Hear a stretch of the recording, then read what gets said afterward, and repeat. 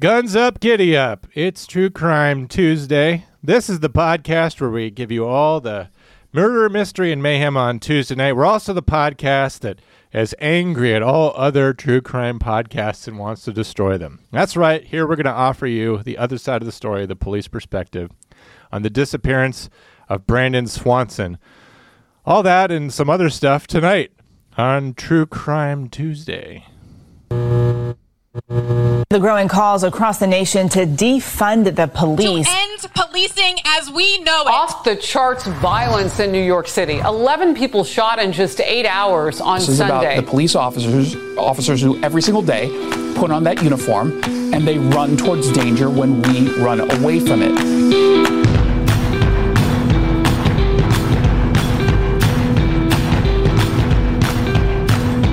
Oh, guns up, giddy up. It's John. I'm an active 911 dispatcher in the field. I'm joined tonight by Kendra Drama, former police officer out there on patrol somewhere in Southern California. I'm way up north, somewhere near, suspiciously near where our case for the night took place in 2008.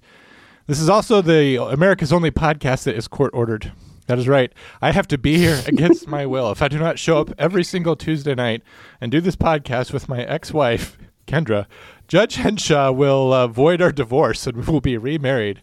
And that means the alimony checks stop and I will be destitute. So the only way that I can remain financially viable is by remaining divorced to Kendra and maintaining this podcast. Speaking of never-ending nightmares, Kendra, how are you? How have you been? I've been terrible, John. Thanks for asking. How was your Halloween? We did a show on Halloween and then we went our separate ways, obviously. Did you have a good one?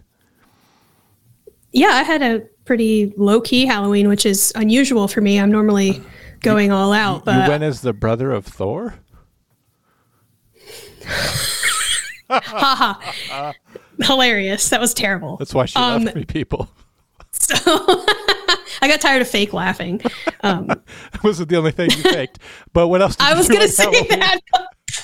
I was going to say that, but I was trying to keep it. Normally we're classier than that. That out of the way. Can we please fucking talk about how you spent your classy Halloween? I watched a movie. What movie did you watch? And I Return of the Living Dead. Cool. Your favorite? It's my favorite. Yeah. That you haven't watched yet, I'm sure. No. It's fine. You didn't ask Whatever. me about me, which is typical of you. My Halloween was fine. I live in this little town, and we had little groups of trick-or-treaters. And what's interesting to me is this is my first trick-or-treat, first Halloween in a very, very, very small town. And the first group of kids comes up. And they said, this little girl looks up and she goes, "Who are you?" Because it's like I'm clearly a new person in town. She could tell that like I'm someone that just got here. And I explained who I am. And I said, "Who are you?"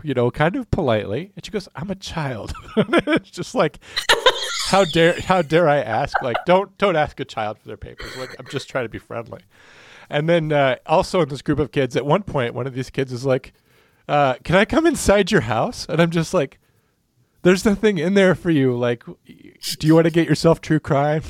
Like, I'm not threatening, but you have little kids that just want to go inside the house. And it's just, I don't know why that's a normal thing. I don't know. I mean, I was kind of hosting a Halloween party and the door was open and I have a dog inside. So maybe they just wanted to pet my dog or whatever. So, but that makes sense. That was unusual. Also, adding to the spookiness, I have an uneven sidewalk so that when the kids left, I had to constantly warn them not to twist their ankles as they left. We had at least one child fall in the cold. So it was fun to see. So after that, I had I was hosting a small gathering of friends, and I had a nice lasagna dinner, which is like the least Halloween thing you could ever possibly eat. And then I watched a movie as well. I watched the original John Carpenter Halloween, and I actually really liked it, which is surprising because I don't normally go in for movies like that. And I didn't think it was too scary. I didn't think it was trying too hard. It was so much more about mood and just the presence of danger. And it sort of escalated. But one thing that was interesting is that there's a cop in that movie, which, is nice of them to include, which at one point I get mad at my buddy because I'm like, there's this sheriff who's looking for Michael Myers or whatever. I'm like, do you think he could ever tell dispatch he's on scene? And Cujo, that's how the sheriff died. He went out to this farmhouse where this rabid dog was. It didn't tell a dispatcher he was anywhere. And he died because, if he wasn't answering his status checks, they would have sent another unit or possibly an ambulance out to go check on good old Sheriff Berriman. So that, and the only thing that made me mad about that movie too is that the sheriff's daughter was one of the first victims after Michael Myers escaped. And it's like we never check back in with the sheriff when he finds out that his daughter has been murdered and has Michael Myers' sister's tombstone in the bed. Which, first of all, I'm like, man, that thing's 500 pounds. How the fuck did he to quietly take the... Can you just imagine the deleted scene where he's like, oh man, he's trying to lug this fucking tombstone. This better be good. This is going to really creep him the fuck out, but holy fuck. He gets like random people to help him. Yes, and in the institute, I gotta believe he was eating mostly like yellow and gray and brown foods, which are not normally. They're very high starch and they're not very high in protein. So like, how did he build up the muscles to like steal this car and then heft away this tombstone? And he's throwing it. He must have. He's driving this like county like station wagon ambulance hearse type vehicle. Like, how does that thing not ride low in the suspension? It's a dead giveaway. And how come at one point they're looking for Michael Myers, but no one says like be on the lookout for this fucking stolen car? Anyway, you should watch the Rob Zombie Halloweens now that you've seen that, and you have a good there's a lot of Halloweens, but the first one is the best in my opinion. Rob Zombie's Halloween to me makes more sense, and it kind of explains why. It gives more of a reason why Michael Myers is the way that he is, in my opinion. Because, like, is it a remake? Is that what it is? Okay. Yeah. So Rob Zombie did. It kind of follows the plot line. So, Laurie Strode is. It's like reconfigured, but yeah, it's the same plot basically. And the sheriff's daughter, they survive the first attack, and then she actually gets murdered, and. Like the sheriff adopted this girl who ends up being the sister that he didn't kill. Like it's very good. And it's more of like in John Carpenter's version and some of the other remakes that have come about, Michael Myers is like this, there's this mystery, like supernatural, he won't die type thing. Like you can't kill him, but he's just a man. He's not a demon or a ghost. But in Rob Zombie's films, he's just mentally ill. Yeah, so that was, and it just makes more sense. That was my take, and that's what made the whole, no matter how many times he gets shot and stabbed and falls out of a window, he's still alive. Like that's the terror for me, and you can't keep going back to that because then it's like, well, he's just this immortal ghost thing, and now you're kind of switching genres. The idea of an escaped mental patient is more grounded, more realistic. But let me ask you this, generally speaking. As a former police officer and as someone who knows how shit works and as someone who solved plenty of crimes and seen terrible things, do you still enjoy movies to the same extent, or are you like me where you're just like, well, typical, no one's talking to dispatch, this problem would be solved if they would only call dispatch. They're sitting around with this problem, what the hell do we do? Well, you talk to a dispatcher and it would fucking solve that issue. In horror genre, I don't care about that because I just enjoy escaping. I use horror as an escape mechanism. So I just immerse myself in the world that I'm watching. But other genres like action or drama or even just like a suspenseful, like a psychological thriller type of movie. Yeah, if that kind of shit does bother me. Like that would never fucking happen. That doesn't make any sense. Like, yeah, I do kind of point it out. I'm sure it's very annoying to the people I watch with. Who aren't law enforcement. They kind of deserve it though. Like there's all these shows that purport to, kind of tell the truth of what it's like. And, whether it's Law and Order, which strives for realism, which is not, especially lately, it's terrible. Or even like really strict procedural shows like Dragnet, like it's not really accurate of what a lot of policing is like. But I recently binge watched a few episodes of The Rookie with Nathan Fillion, And as I'm sitting there watching, I'm like, yeah, that's pretty accurate. And then I'm like, nope, that would never happen. Nope, that's wrong. And I'm like they'll read a license plate. I'm like, oh, they at least know phonetics. I'm like, good job for that. And then, the next thing you know, there's an episode like 7 or 8. Nathan Fillion sees this kid drowning in a pool, grabs the kid out of the pool and takes it to the nearest firefighter to begin CPR. And it's just like, that would never fucking happen. So that's not how that would work. You would get the kid out, start CPR, call on the radio, and the firefighters would run to you. So it's just an example of how media portrays police work so badly. Tell your pup I said hello. I apologize. I'm going to go ahead and mute you just while the dog's baying. That leads me to my most major point, though, Kendra, and you are still here, is that true crime podcast, something that we've been doing past couple of weeks is to prepare for these shows or to help prepare to have any idea what I'm talking about. I listen to these other podcasts, but I listen to them with an eye towards criticism, or I should say an ear. And the reason for that is that, I've been around criminals. I was a correctional officer for 6 years, so I spent serious amounts of time with the kinds of people that are featured as suspects and convicted persons in podcasts. Like a lot of these podcasts, you could tell that they've never met a criminal mastermind or a criminal person. They all think of them as this Hannibal Lecter sort of person from Silence of the Lambs. I know what criminals are like. Also, as a 911 dispatcher, I have a pretty good insight on how cops work, what cops' mentalities are, how cops solve crimes, what resources they need, what steps they take, how long things take. And for this case, I'm especially excited because the area that this takes place in, this goes out to Lyon in Lincoln County, Minnesota, in the year 2008. I'm just going to tell you, I've been there. So I know a lot about what it is like there. I'm listening to podcasters who have differing opinions that are totally divorced from the reality of rural policing. We'll get into that. Kendra and I are planning a full-blown breakdown where both of us are shouting that we're both mad at separate things, and we're so mad we won't give each other the space to do that. Before we kick off the case, though, the disappearance of Brandon Swanson, I just wanted to mention our sponsors, because if you like this show and if you hate other shows, you should go ahead and go over to ghostbed.com and use the offer code Wolfpack. Ghostbed is a company that is all about getting affordable and comfortable mattresses out there to the entire earth. They're making it easy and for people all over to get these things. They're high-quality mattresses. You can get them with 0% down, 0% financing, and even if you have basic white girl true crime coffee and Ugg boots credit, you can go and get one of these ghost beds. Ugg boots. Okay, you took it too far. Are you pro Ugg boots? No, I'm a Doc Martens kind of person. Okay, I'm anti Ugg boots, just like you. So pump the brakes over there. Use your Doc Martens. Don't put that on me. Use your Doc Martens to pump the brakes over there. So anyway, so they have all kinds of great technology. They have adjustable mattresses. They have cooling sheets, cooling pillows. They're designed to keep you comfortable all night long, as Eric likes to say. It sleeps so good, it's scary. And, of course, Kendra, we love them because they love us. They love first responders. They love dispatchers, police officers. Even firemen fall into the realm of unconditional love from Ghostbed.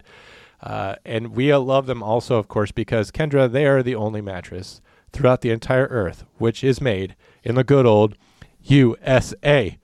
USA. USA. USA. USA. USA. You're so close on that one. That was the closest one ever. I don't think we were. You stopped. Threw me off. Well, I was morphing into Officer Randy. Oh, yeah. Officer Randy, for those of you who don't understand Kendra's alter ego, go back and listen to Patreon. We have a couple episodes where we team up there to do fun stuff.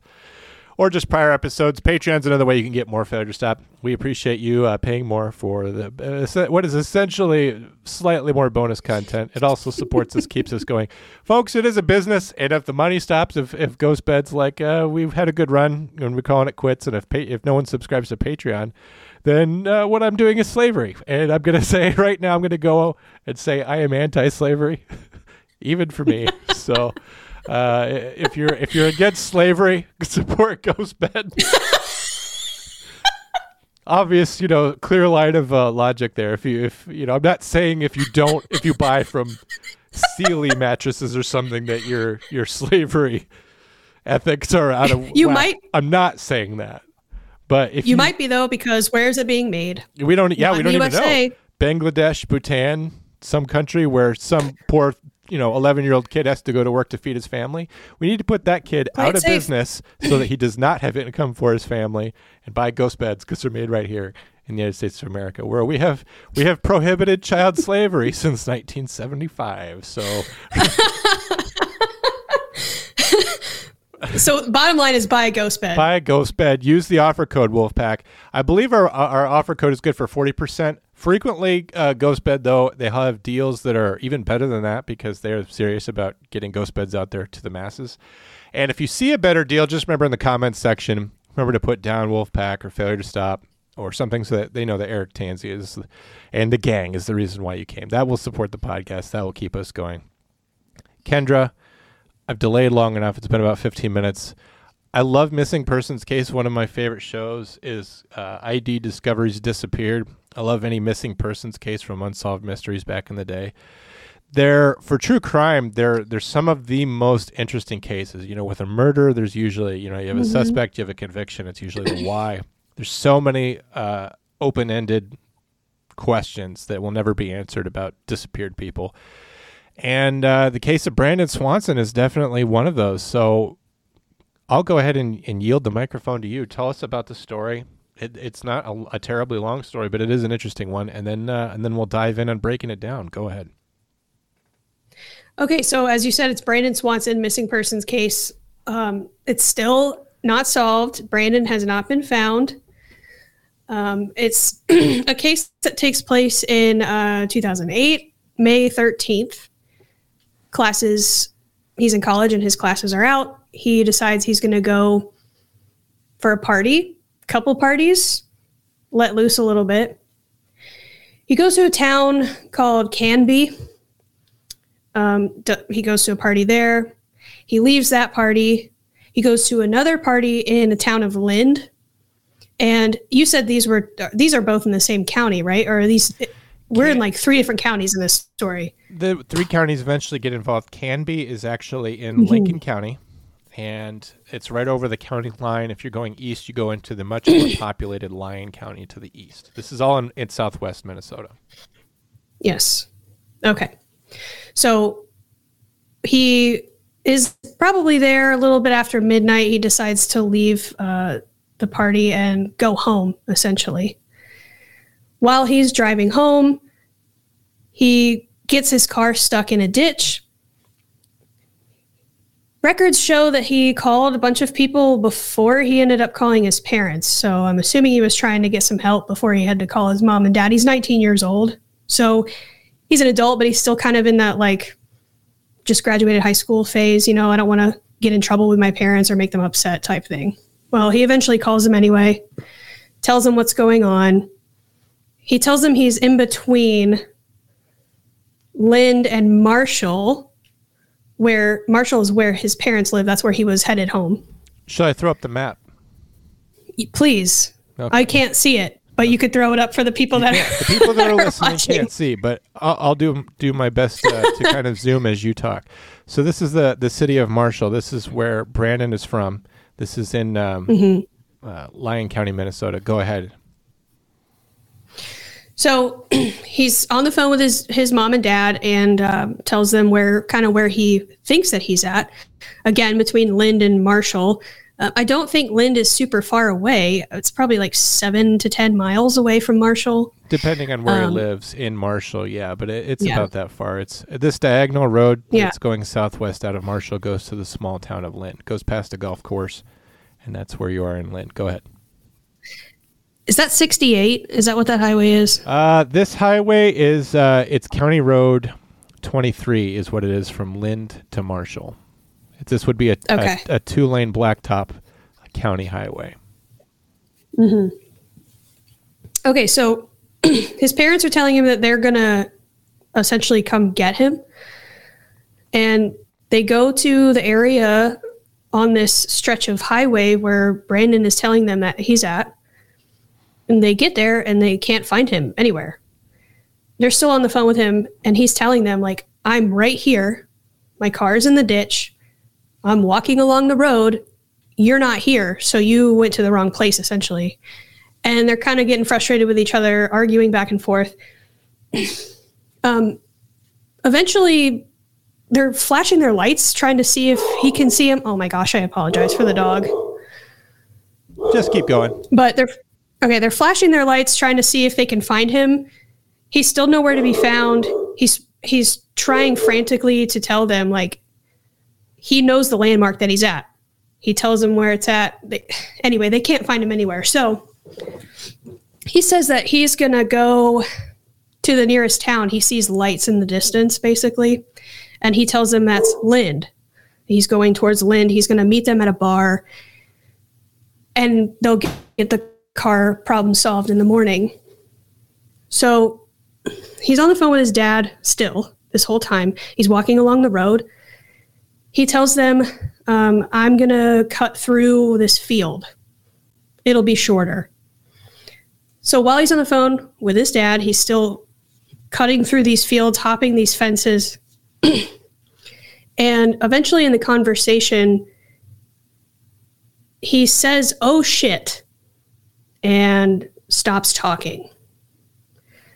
His dad's trying to get his attention. They're like hanging up and calling back, thinking maybe he dropped his phone and the lights and the vibrations will wake him up or something. I don't know. He'll help him find the phone. But that doesn't work. And they still don't know where he's at. They've gone up and down this highway trying to find him. They cannot locate his vehicle. They haven't heard from him. And they have no idea where he's at. He's been walking through fields trying to get to this place, this bar. And this is a really like rural farm area of Minnesota. So he could literally be pretty much anywhere, especially if he's walking through fields and stuff like that. So essentially his parents are like, well, let's go home. And in the morning, they go to the sheriff's office, the Lincoln County Sheriff's Office, and report him missing. When they get there... It was Lyon County, but go ahead. Was it? Are you sure? It was Lyon because they believed that he was between Lind and Marshall. Marshall is the largest city and the seat of Lyon, so he should be in Lyon. Okay. So they go to the Lyon County Sheriff's Office and report him missing. Reports and sources say that they were met with some, like, not resistance, but like the sheriff's office didn't really care, quote unquote. And they basically told him, well, he's an adult and, it's not that much, it's not that much danger involved in whatever you're saying or whatever. They kind of blow it off, I guess. Well, I mean, so... But they don't, but... Just retrospect, right? Okay, so we know Brandon disappeared without a trace in May of 2008. That wasn't information the police had at that time. The information was that you have an overdue traveler, and he was on the phone, and he said, "Oh shit." Well, we that's so much more spooky. Noticing now or knowing now that Brandon is missing. At the time, it's just like, what does that mean? Oh shit, the battery died. Oh shit, he dropped the phone. Oh shit, here comes a police officer. Oh shit, here comes someone that can pick me up. Oh shit. I fell. There's no way to know what that means. It's more ambiguous than you think it is. Only through retrospect can you see where that is definitely a problem. But at the time, I understand, Brandon needs help. It's still not indicative necessarily that anyone's in any immediate danger or that a crime has taken place. Kendra. No, and I'm keeping it very vague and summarized intentionally because we're going to get into more of the details. I'm trying not to start a conversation before we get there. Sorry. But no. You're good. I'm just saying this is why I'm just going through this really quickly because we're going to get into more detail. But let's get into it. Essentially, they do eventually conduct a search for Brandon. Obviously, it's unsolved, so they never find him. But the case is still open. That's the bare bones gist of the case. So you got this college kid, he's partying with his friends, he's driving home, He crashes his car, drives off the ditch. It's immobile. He calls his parents for help. At this point, it's like 2:00 in the morning. It's after 2:00 in the morning when he calls his parents. So he's walking in the dark in a rural area. He decides to go off the course, like off the highway, and gets lost in the fields, essentially. Parents report him missing. They don't find him. That's pretty much the gist of this case. And when we were researching for the case, we came across a couple of reports and podcasts that have their own takes on what happened and theories and things like that. And that's kind of where we where we got our anger from in this case. Yeah, we're pretty angry because there's a lot of people that are not satisfied with the police response in this case. And to their point, Minnesota actually changed the law saying that if someone reports a crime, a missing persons, that police have to begin investigating promptly, which sounds very good. However, the truth is you probably don't need a law for a police department to begin investigating promptly. We can go back and we could discuss some of the reasons why an investigation may not have begun promptly, but let me just run you through this scenario. You're 19, you're 20, you're 21, and you're having a fight with your mom or some kind of spat or something, and you go a few days without talking to her. Should a mom be able to call 911 or call dispatch, call me and say, like, I haven't heard from my son in a while, and then we should spend police resources trying to find that person because they're having a fight and she's being ignored, and then we find that person and say, hey, call your mom?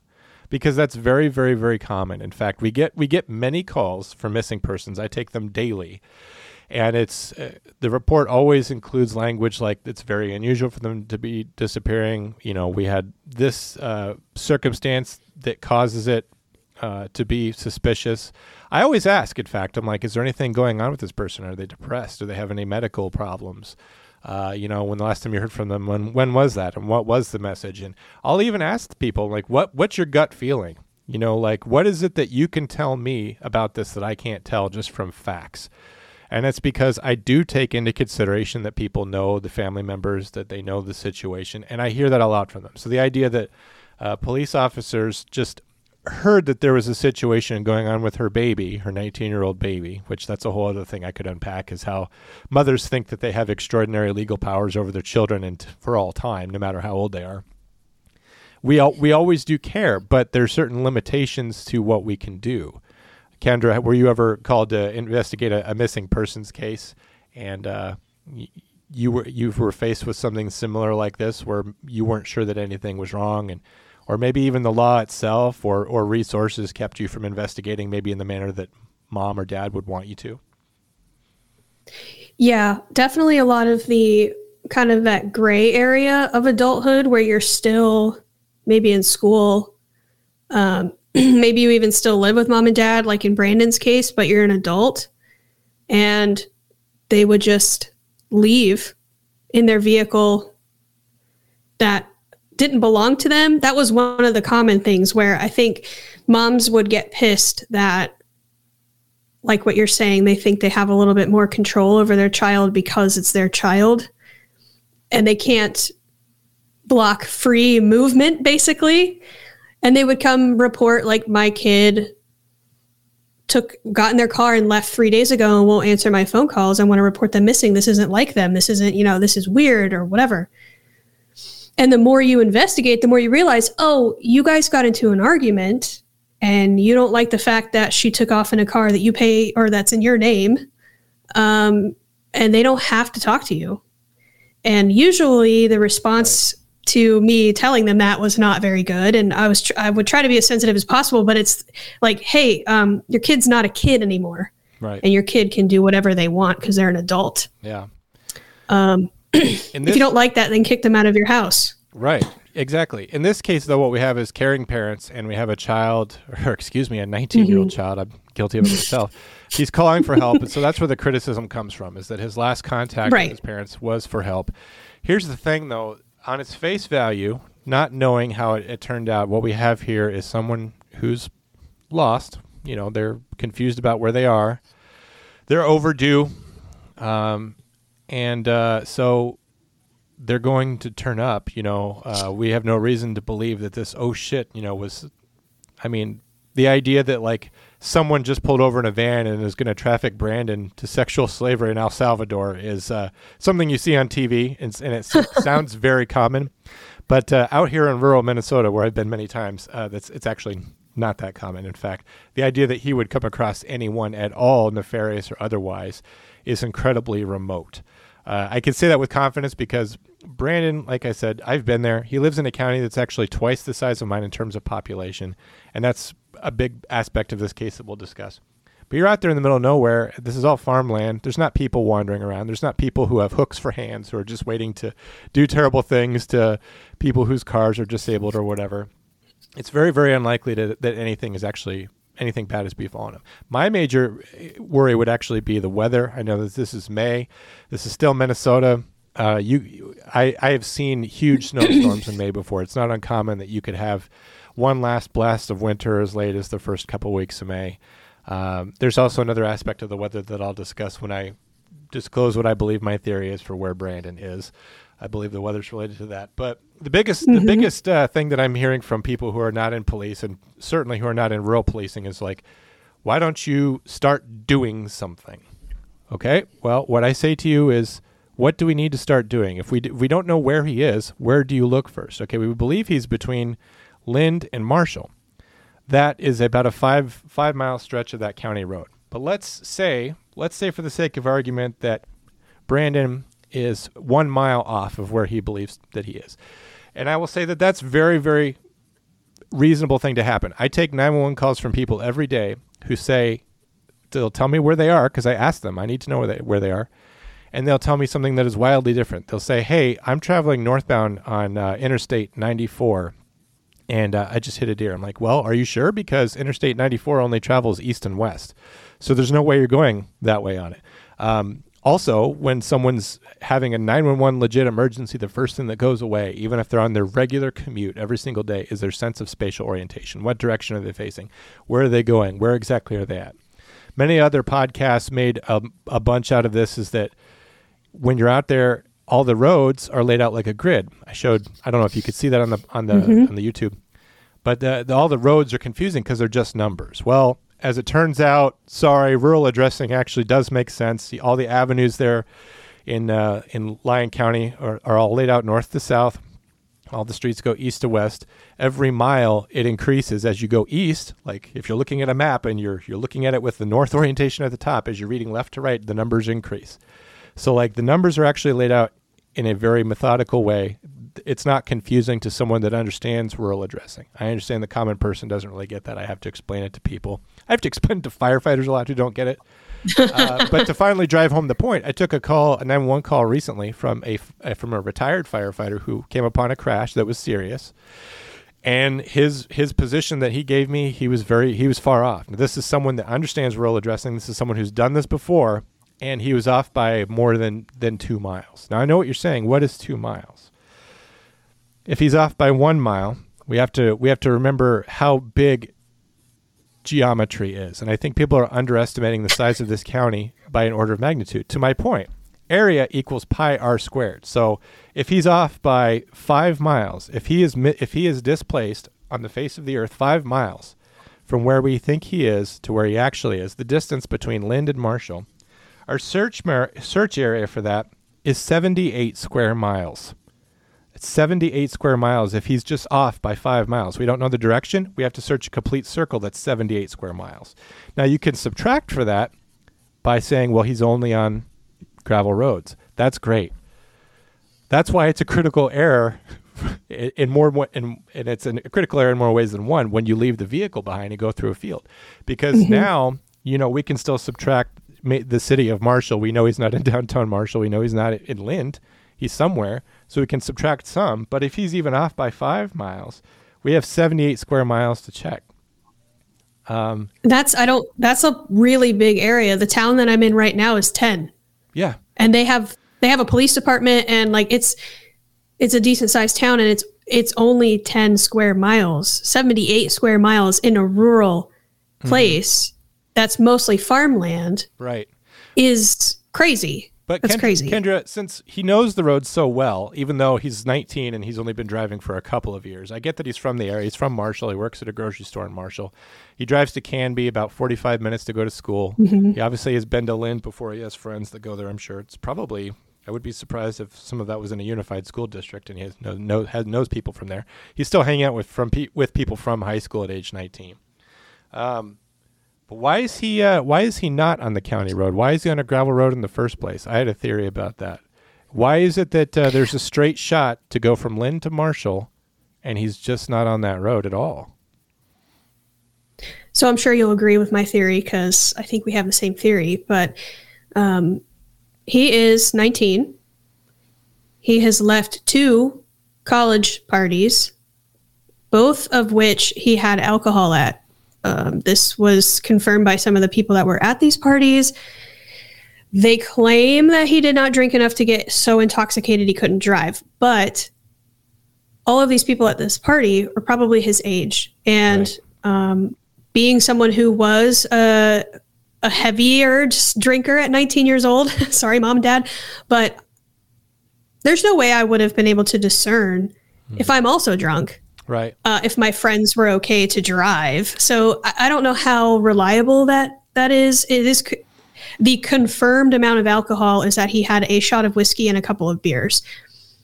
If you're not, I mean, if he's kind of a smaller dude too, like I'm not going to get into alcohol metabolism, but he's only like 5'6", 120. Yeah, he's a small and he's guy. 19. And he doesn't had a long history of drinking because he's only 19. I would say just based on his size and his history, he's a lightweight when it comes to alcohol. Now his. Go ahead. Okay. Speaking of history, he has also had a DUI. He was 17, so it's not convicted the same as a regular DUI, but he was guilty of it. It's on his record. So he's driving a decent amount away, and there's really only one main road that goes through Marshall from where he was coming from. And the time of night, it was after midnight. He probably was trying to avoid law enforcement. Right. And taking the back one of the roads, things, very common. Yes. Here. And DUIs are very common here. Yes. And that is, I say yes like I know that, but I'm agreeing with you. That is something that I would have done too. I grew up in a rural area, and I would gladly drive 40 minutes out of my way to avoid law enforcement, because you're going to drive 40 minutes everywhere anyway. That's not that crazy of a drive when you're from a place like that. A lot of the podcasts were like, why the fuck would he go so far out of his way? It doesn't make any sense. It makes perfect sense. Everything's far away from you. He's drunk. When you live here, by the way. It's like if you're going from A to B, you're committed to going there. And frankly, I have to schedule when I'm going to do groceries to maximize my fuel efficiency. That's just how far away things are. But he has this prior DUI. I believe he did a year in probation. The first thing he does when he calls his mom and dad, he says, I crashed the car. I'm okay. And they have this long conversation, which upon questioning, they ask, mom and dad, did he appear to be intoxicated?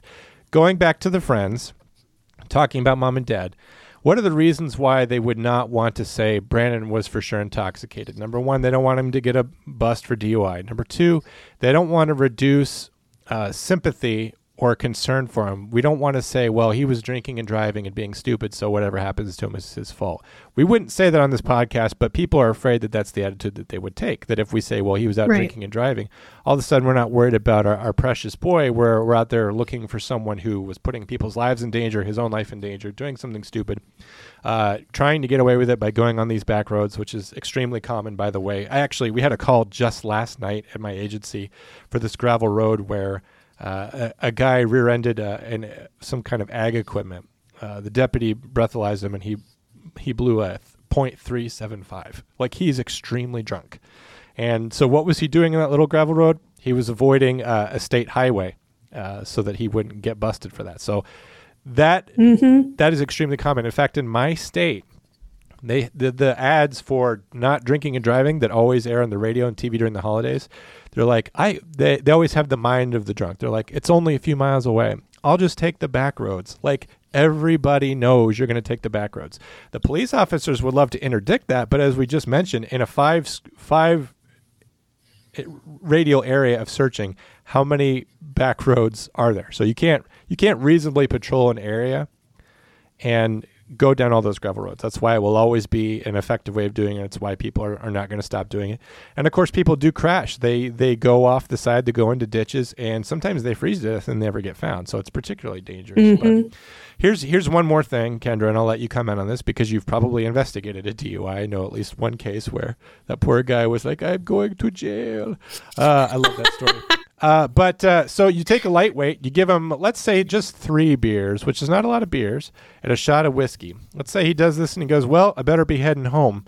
What's happening to his blood alcohol level as he leaves if he had alcohol promptly before getting in the car? Someone could see him walk out the door and do the whole alphabet backwards, but that might not be the case that he's in after he travels down the road.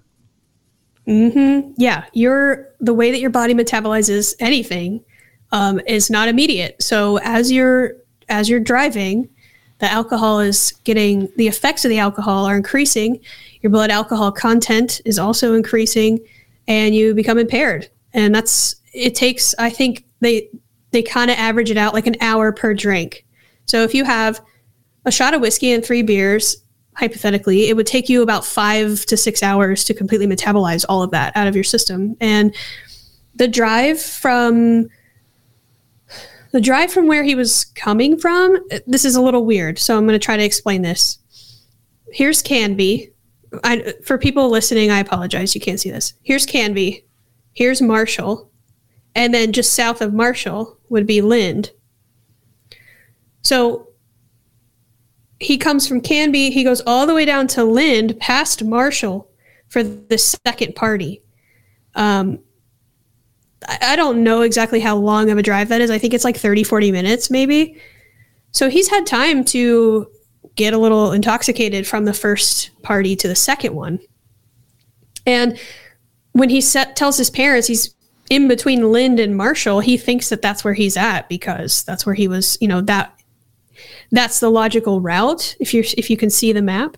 But if you're trying to avoid law enforcement, you're going to be taking a bunch of back roads, and you're not going to want to come up through the town, right through the main drag. So to me, he probably didn't realize how drunk he was. And then, of course, his parents were saying that he didn't sound intoxicated. We know him. He was not drunk. I could put on a really good sober voice when I was a child. when I was younger. When you were drinking, and I would get drunk. 5, yeah, you would, Yeah, I could put on a very good sober voice. I knew how to do it to where my parents couldn't really tell if they called me, like if I was at a friend's house, So that's one thing that I thought about when they were talking. I'm like, he's a college kid. He's an expert at this. Yeah. Also, there was a time lapse that was discussed during the case of when he initially left Lind, allegedly left Lind, to go back home. There's about like an hour and a half maybe before he calls his parents. Mm-hmm. And this was something that a lot of podcasts like harp on because they're like, did he go through a wormhole? Like, well, they're assuming that he went from A to B. They're assuming that.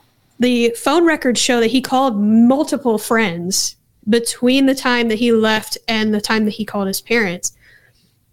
It's very plausible that he went and met more people. Maybe he got high. That's a theory that I thought about.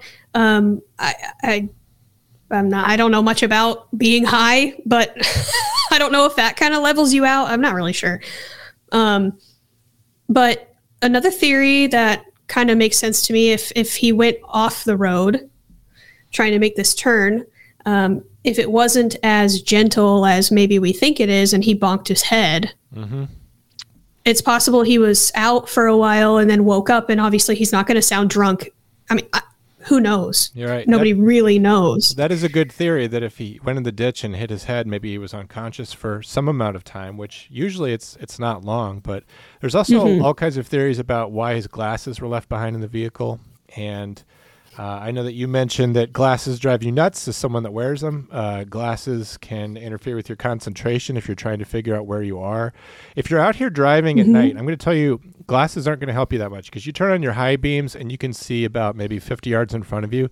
There's really nothing else to see. I don't know what glasses would really help. I mean, I guess it depends on what was going on with him. I know he's legally blind in one eye. I don't know what's going on with his other eye. Glasses, generally will help, but if there's nothing out there to see other than you staying on the road, which he didn't even manage to do, it could just be that he didn't have his glasses on for that reason. But it's also possible, if the glasses were in the center console, I could see him taking them off. If they were on the floor, they might have fallen off his face after a crash, but we don't know where the glasses were in the car. And that's another point that I've mentioned to you before, where it's like, I have an astigmatism. So at night when I'm driving, lights, especially, it's worse when you're in the dark, which he would have been because he's on a rural road. When your eyes adjust to the darkness and you have your glasses on, if headlights come at you or a street light or any sort of light source, it does like a star effect, and you can't see anything. It makes it really difficult. It like blinds you. Right.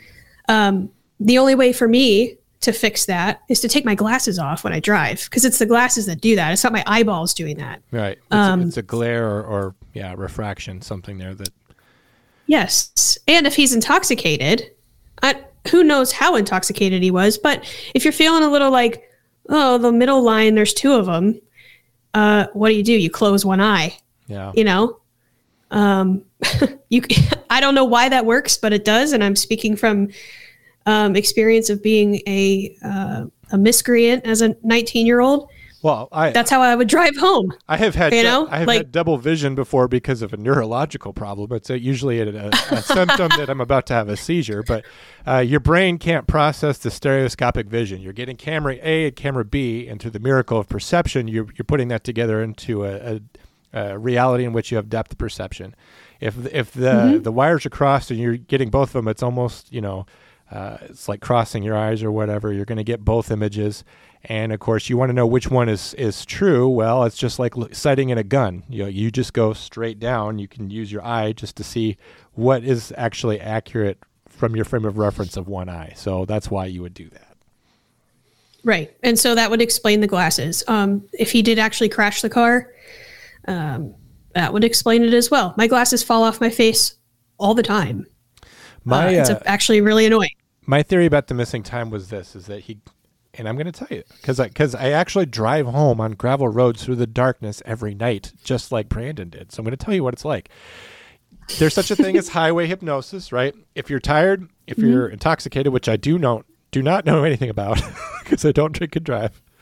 But as you're driving along, if you lose track of time, you don't have any landmarks to go by. Like I said, you're crossing these gravel roads every mile. So that's kind of the same. If you're listening to a podcast, even you can overshoot your destination because you've lost all sense of time, particularly if you are trying to navigate by time instead of landmarks.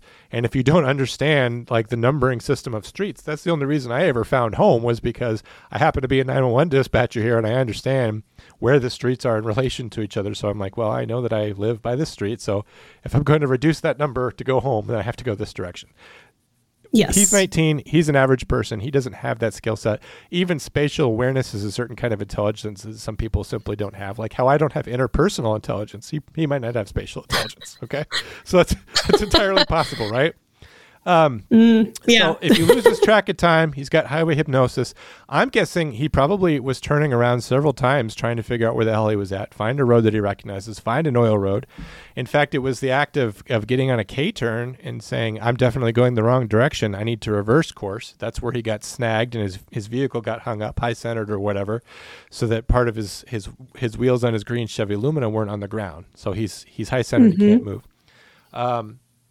The other thing is that he starts calling his parents for help. what, so that's a natural thing to do, I guess, if you love your parents and your parents love you back. I can only speculate because I've never called my parents needing help. But if it becomes apparent at some point that what you're in is in an emergency, 911 becomes the thing to do. Now, I understand that you're constantly trying to minimize the situation you're in because you're drunk. You don't want to get caught with that. You already are in trouble about the car.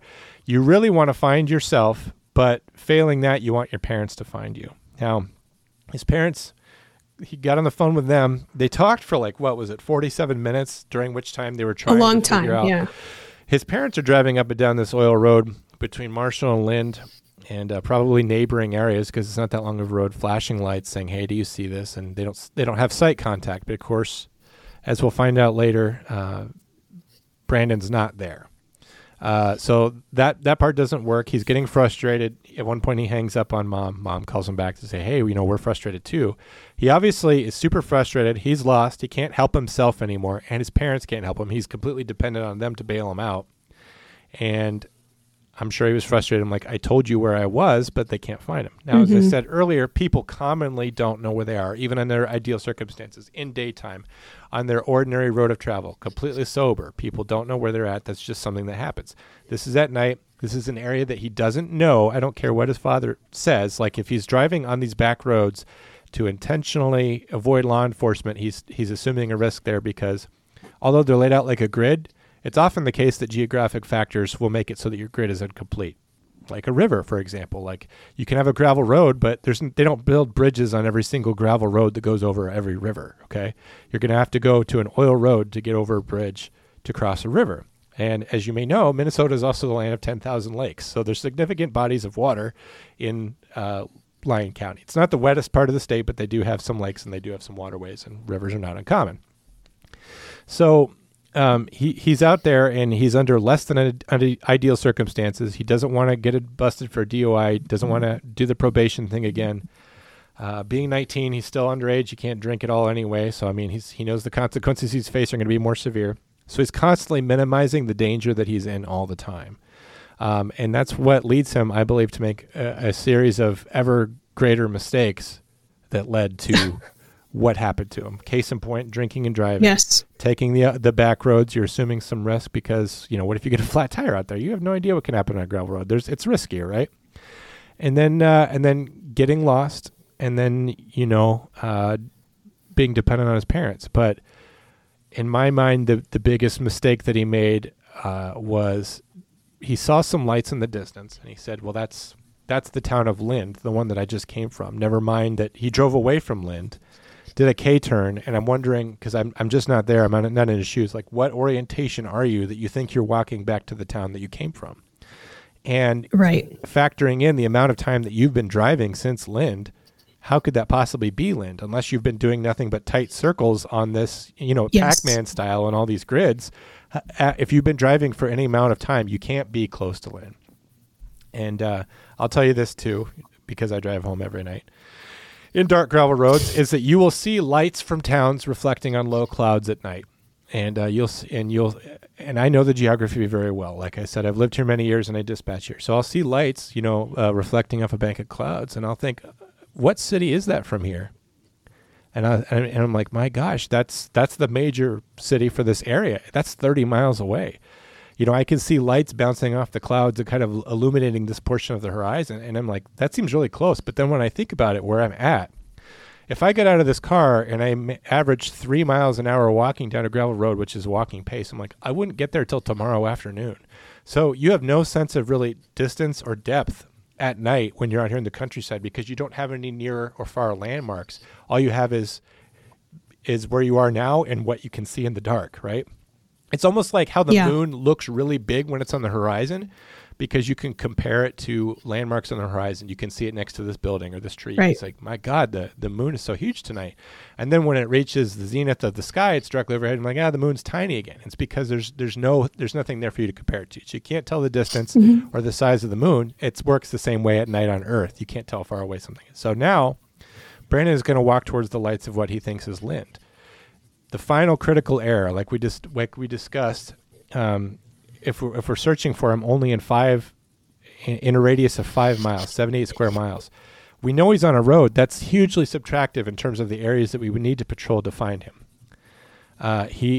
By going into fields, he's now opening up, that hypothetical huge area in which we need to search for him. The other thing that just is a bad idea in terms of being lost and having someone search for you is that out here in the dark, let's say the sun just, you're in a perpetual dark situation as we're about to be in the coming months. Two people could search for each other and never find each other because they can circle each other constantly. If you're lost and he's immobilized because his car can't move, the wisest thing to do is stay in the car until someone can come across the car. The car's on the side of the road. The car's fixed. Someone's bound to run into him eventually. I mean, even if it takes days, someone's eventually going to drive past him. The road's there for a reason. But if he's out there wandering around, hypothetically, he could wander indefinitely because no one would wander past him in a field. He's not staying on the road. He's not. He got off the road.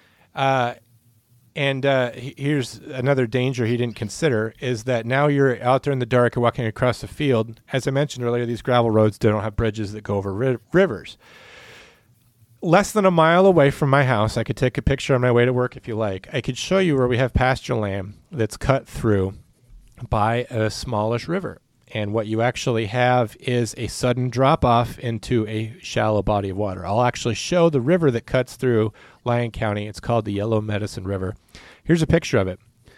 Okay, and I know that you don't necessarily have the best information here for scale or how big this is or how far away, but if you look on the left side, you've got a steep bank of at least 45, 50 degrees where you're falling straight down into a river. I can imagine someone saying, oh shit, losing their phone and falling into the river. And even if it's not deep, that the terrain is so rough, if he hits his head, if he gets separated from his phone, if he loses consciousness, even for a brief amount of time, he's in serious trouble. First of all, from the fall, from the water, there's a drowning danger, but also from the temperature, Kendra. It's 40 degrees. The clothes list on the VICAP website says that he was wearing a polo, he was wearing a light jacket, he was wearing baggy jeans. Most of these items are probably going to be made out of cotton. If you're an outdoor survivalist, you're someone that likes to hike like you, Kendra, you probably know that cotton kills. What's the reason for that? It's because cotton fibers retain water more so than any other fabric. If you're hiking or things like that, they generally tell you to wear polyester or moisture-wicking things because they dry out very quickly. If you don't believe me, just go do some laundry. Hang up your clothes to dry. Hang up a wet pair of jeans, and hang up something that you would wear to the gym, an athletic T-shirt. The gym shirt's going to dry a lot faster. In fact, survivalists will say, and I learned this from Bear Grylls, of all people, because I used to watch his shows on Discovery, but if you get wet and you're out in the middle of, Patagonia or Antarctica or somewhere, if you get wet, you are actually better off stripping your clothes off and being naked because the density of the cold air has less power to absorb heat from your body than water does. Cold water is so much more dense. That's why it stays in a pool and doesn't float around in the air. And to draw that warmth out of your body. So if you're walking around in wet jeans and a wet shirt, and it's 40 degrees in Minnesota, you can actually succumb to hypothermia.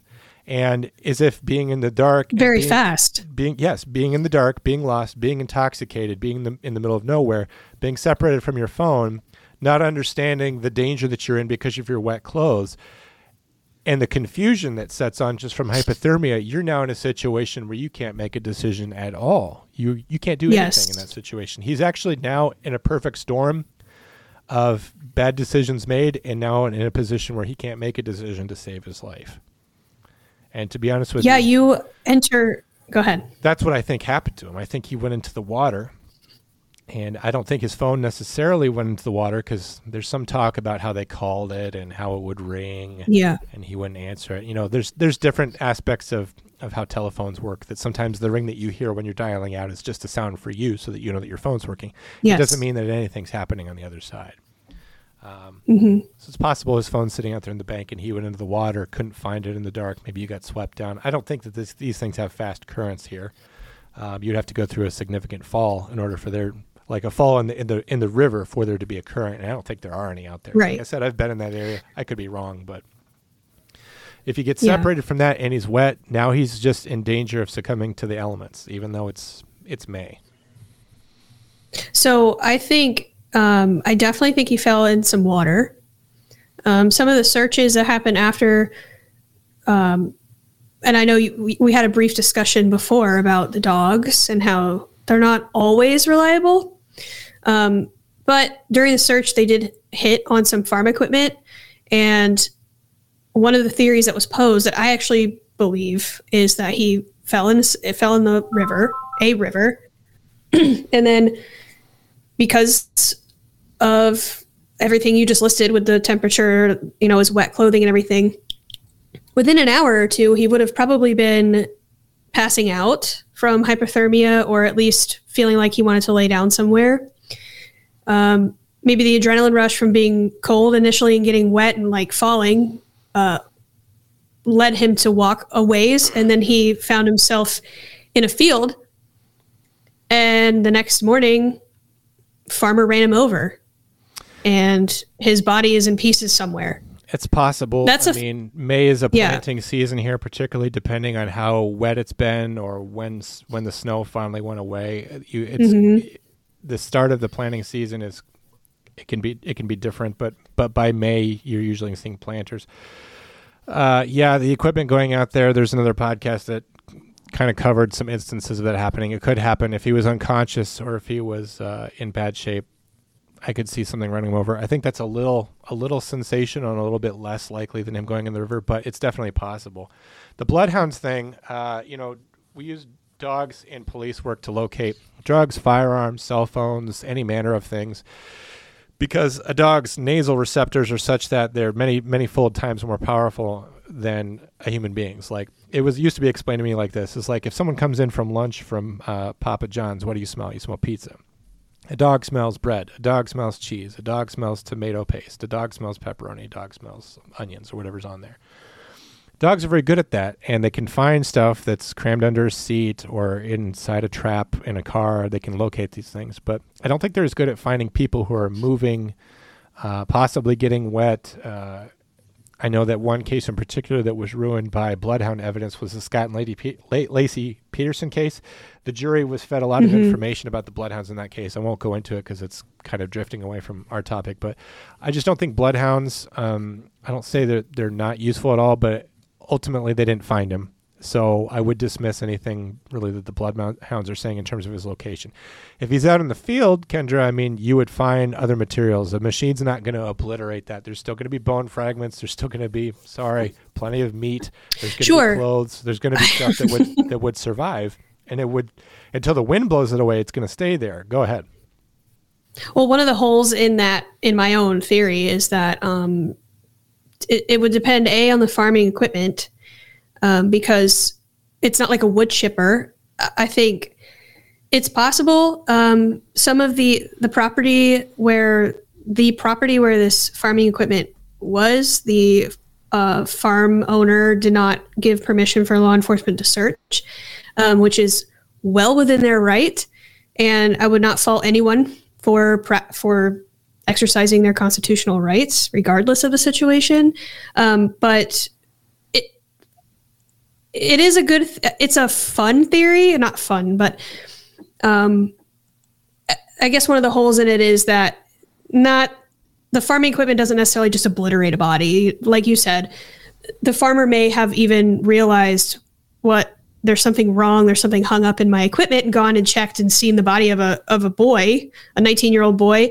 But the dog sitting on the farming equipment kind of threw me for a loop there. But it's very possible that he just fell in the river and got swept away. He was unconscious or maybe passed out, whatever, drowned and swept away. Some of the podcasts were talking about how it dried up a little bit later, like a couple of years later or something like that. And they're like, why they would have found him then. Well, how long is this river? Does it go through private property? Probably. There's a myriad of reasons why a dried up river would still not produce any evidence.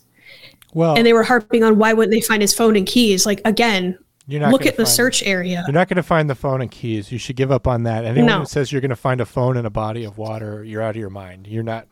Even if you took an equipment in there and spent 100 years, you're not going to find the phone. Same with the keys, really. You might get lucky with the metal detector.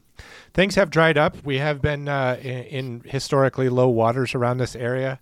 In fact, a lake that I went canoeing in just 3 years ago no longer exists. So, the water is low. Here's the thing, though.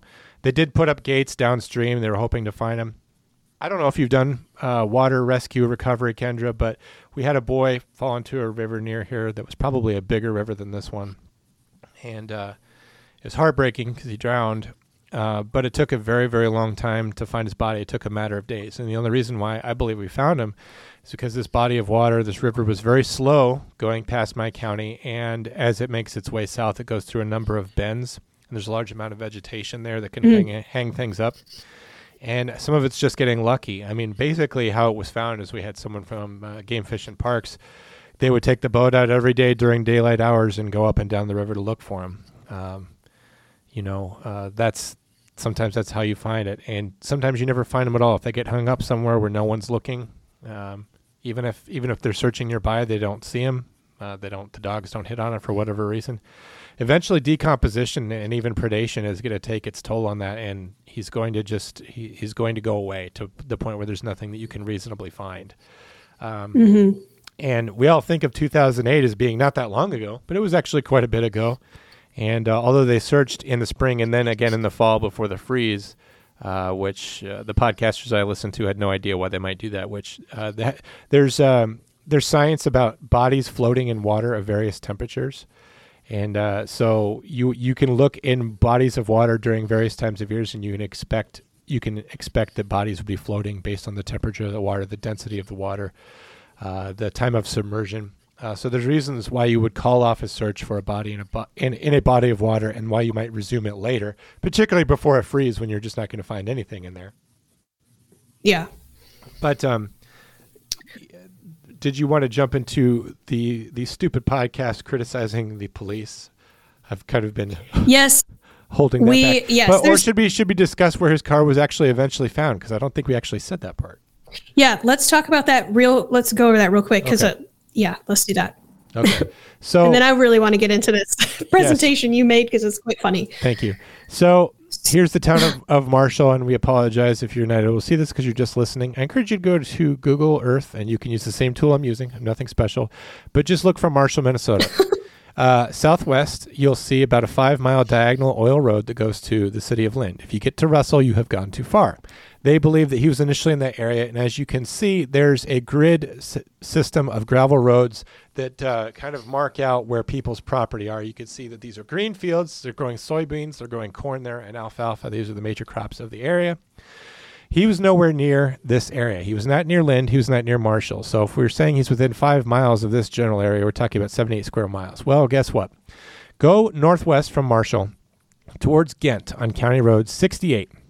And then you're going to get to Minneota, which is a town that has a cell phone tower in it, towards Taunton. As you go west of Taunton, you're actually leaving Lyon County and you're heading into Lincoln County. And there's a gravel road that forms the boundary between Lincoln and Lyon. It's an avenue which runs north and south. And his car, his green Chevy Lumina, was actually found on one of these avenues south of Taunton, or generally in that location. His cell phone was pinged in the vicinity of Minneota. That's right. There's a town called Minneota, Minnesota. That's just how things are out here. Most things are named after the same thing. Minnesota. It's kind of our thing out there. So one of the initial reasons why they were criticizing him was because they didn't ping his phone right away. We'll talk about that when we get into police criticisms. But look how far away he is, okay? So the amount of time that he spent missing, he drove from this area between Lynn and Marshall down here to the south. He is way far north and west, out here on these gravel roads in which he was probably playing Pac-Man, going north, going west, trying to get up here to possibly to Canby because that's where he was going to school. Maybe he wasn't even going home. He seemed to be generally going in towards Canby. I don't know if he was doing that intentionally. But he could have taken, Highway 19, County Road 19, and then north to US 75 to get to Canby. But like we said, he was avoiding law enforcement. He wound up in this huge triangular area. Look at this area formed by Highway 68, Highway 19, and US 75. He's out here somewhere in this area, as it turns out. Look at how many square miles that Yes. is. I know it's very, very hard. I could go through the equations with you and again and the geometry again. But in 2008, we don't have drones with FLIR, so we can't launch one of those to just fly around looking for hot spots in the field, which if we did that, we're going to see a lot of cows and horses. And, what's the scope of one of those things? It's not very big. You generally only deploy the drone once you have it narrowed down to like a square mile. You're not going to launch a drone, even today, searching an area this big. This is where your air unit comes in. This is where you would need search and rescue from a state level, meaning the highway patrol or other assets, probably out of Minneapolis. Those assets are not nearby. It would take time to get there. The final phone call with him was sometime after 2. They didn't report him missing until 6:30, so we had about 4 hours there in which we didn't know where he was at all. And until we ping the phone, we find out he's actually on the border of another county. So he's so far away that it's actually almost in another person's jurisdiction, in Lincoln County's jurisdiction. In fact, today, although the Bureau of Criminal Apprehension in Minnesota is the primary in the case, if you have tips or information about this, they encourage you to call Lincoln County. I'm not sure why, because it looks like to me that Lyon County has more assets and is bigger and has more people. But for whatever reason, they would want you to call Lincoln County, which is in Ivanhoe, Minnesota. But he turns up way far out of the way. He's not anywhere near close. So no wonder the headlights didn't work. No wonder that where the lights he saw might have been for Taunton, which is not Lind. They actually went out to where the car was found, as you would. They walked around and they said, well, what lights would he have seen? In which direction would he have gone? And they believe he was not seeing a city at all, but lights on top of a grain elevator. Some of these grain elevators are high enough to where they need a red beacon on top so the planes don't hit them. They're over a certain height. Obviously, the FCC says that you have to have a beacon on it. So he might have been seeing... Also, there's just plants out here like ethanol plants. They're all over southwest Minnesota. Or I don't know if they were out here as early as 2008. But this whole area is also very big in wind energy. I don't know if specifically Lyon or Lincoln County. But just to the south, in Pipestone County, in Rock County, there's all kinds of windmills out there. So he could have been seeing lights from that. They're actually very eerie when you're driving at night, and the only thing you could see is 10,000 red strobes all blinking in unison. Thank you for making them in unison, so it's creepier. But that's just something that will help you understand what it's like to be out here in the middle of nowhere. You have no landmarks, nothing to go by. The amount of time that he was probably driving around was 2 hours. That's how it would explain him getting all the way up here. So he waited a long time, tried to help himself for a long time before he admitted he was screwed, called his parents, and his parents could do nothing for him. Yep. I know this isn't something that most people would think of. I'm just going to throw in my experience. If you are lost, if you do not know where you are, just call 911. You're not going to get in trouble for it. Maybe you'll be a little bit embarrassed, but I know there's apps on your phone now where you can just throw down a pin. There's apps on Snapchat or functions on Snapchat where you can show people where you're at. It doesn't exist in 2008. Something I'll also mention before we get to the police criticism, because I just had so many thoughts on this. So we pinged his the last known location of his phone, which is not his current location. It's a historical record. Back in 2008, we were still in 3G. We would not get to 4G until 2010. We're in 5G now. As we have leaped generations of wireless information, we have also been able to ping phones better. At this time, all we're going to get is just a general location. Hey, he's southwest of the tower in Minneota. That's about all they could tell. They probably still did a great amount of searching to locate his car. And that was based on historical information, not on where his phone presently was. And once his phone's turned off, we can't ping it. All we can do is go back and see what towers he pinged off of and what time that was. Generally, a distance and a bearing from the tower. But even then, that's not very good. Kendra, I told you yesterday that I was handling a case of a guy recently who called his wife and said, I shot myself in the stomach. And we couldn't tell what state he was in. He ended up being in a separate state, but because he was pinging off of a tower in my state, and the historical information said that he was probably in that area, we were searching, driving up and down all kinds of roads. We had all kinds of urgency. Some people claim that police officers don't have urgency. We were driving around, and we spent hours on this call not locating him, and he turned up to be in another state. So that's me talking about how pings work. Dispatchers do that. Oh, there's one last thing. The sheriff pinging the phone. Even today, when you ping a phone, it is not a 911 dispatcher that does that. They call Verizon, they call AT&T, Sprint, your carrier.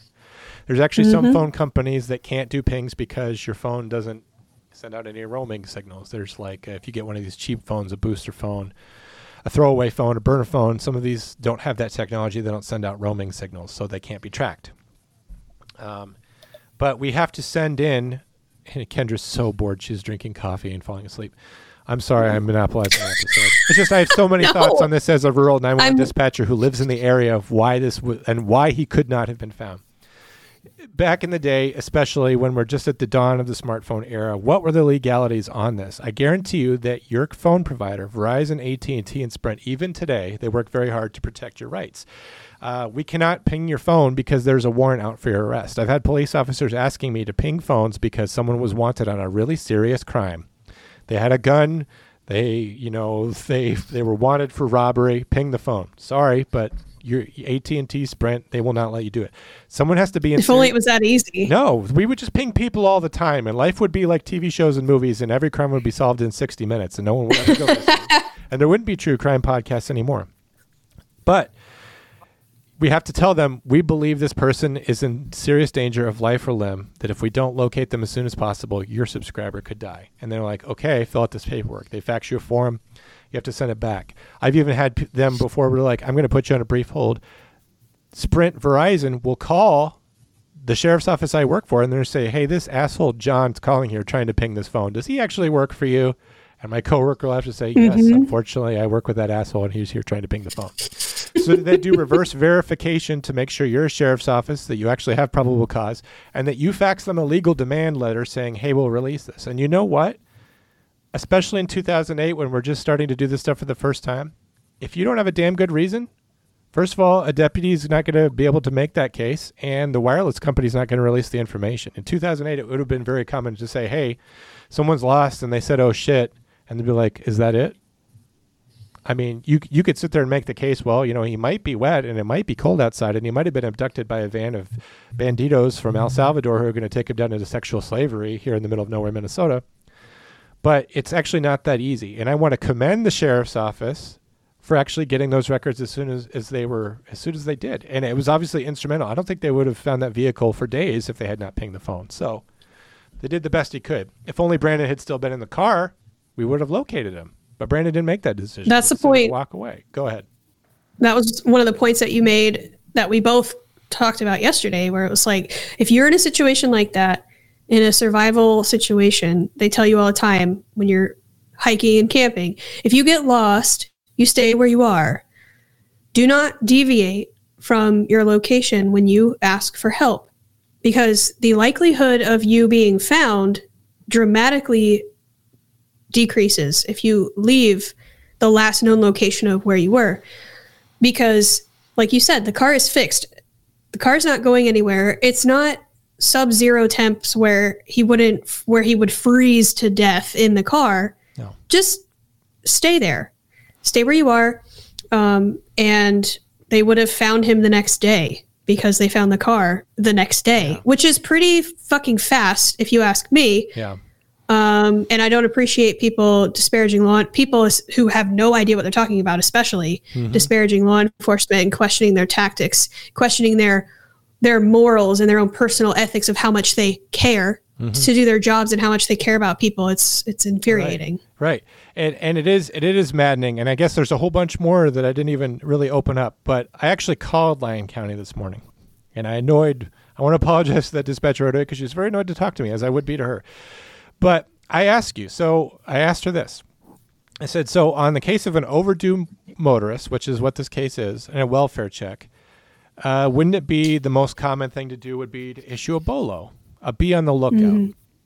And she said, yes, we call it a COPS alert here, which is what they call it in Minnesota. It's basically an informational bulletin that goes out to surrounding agencies.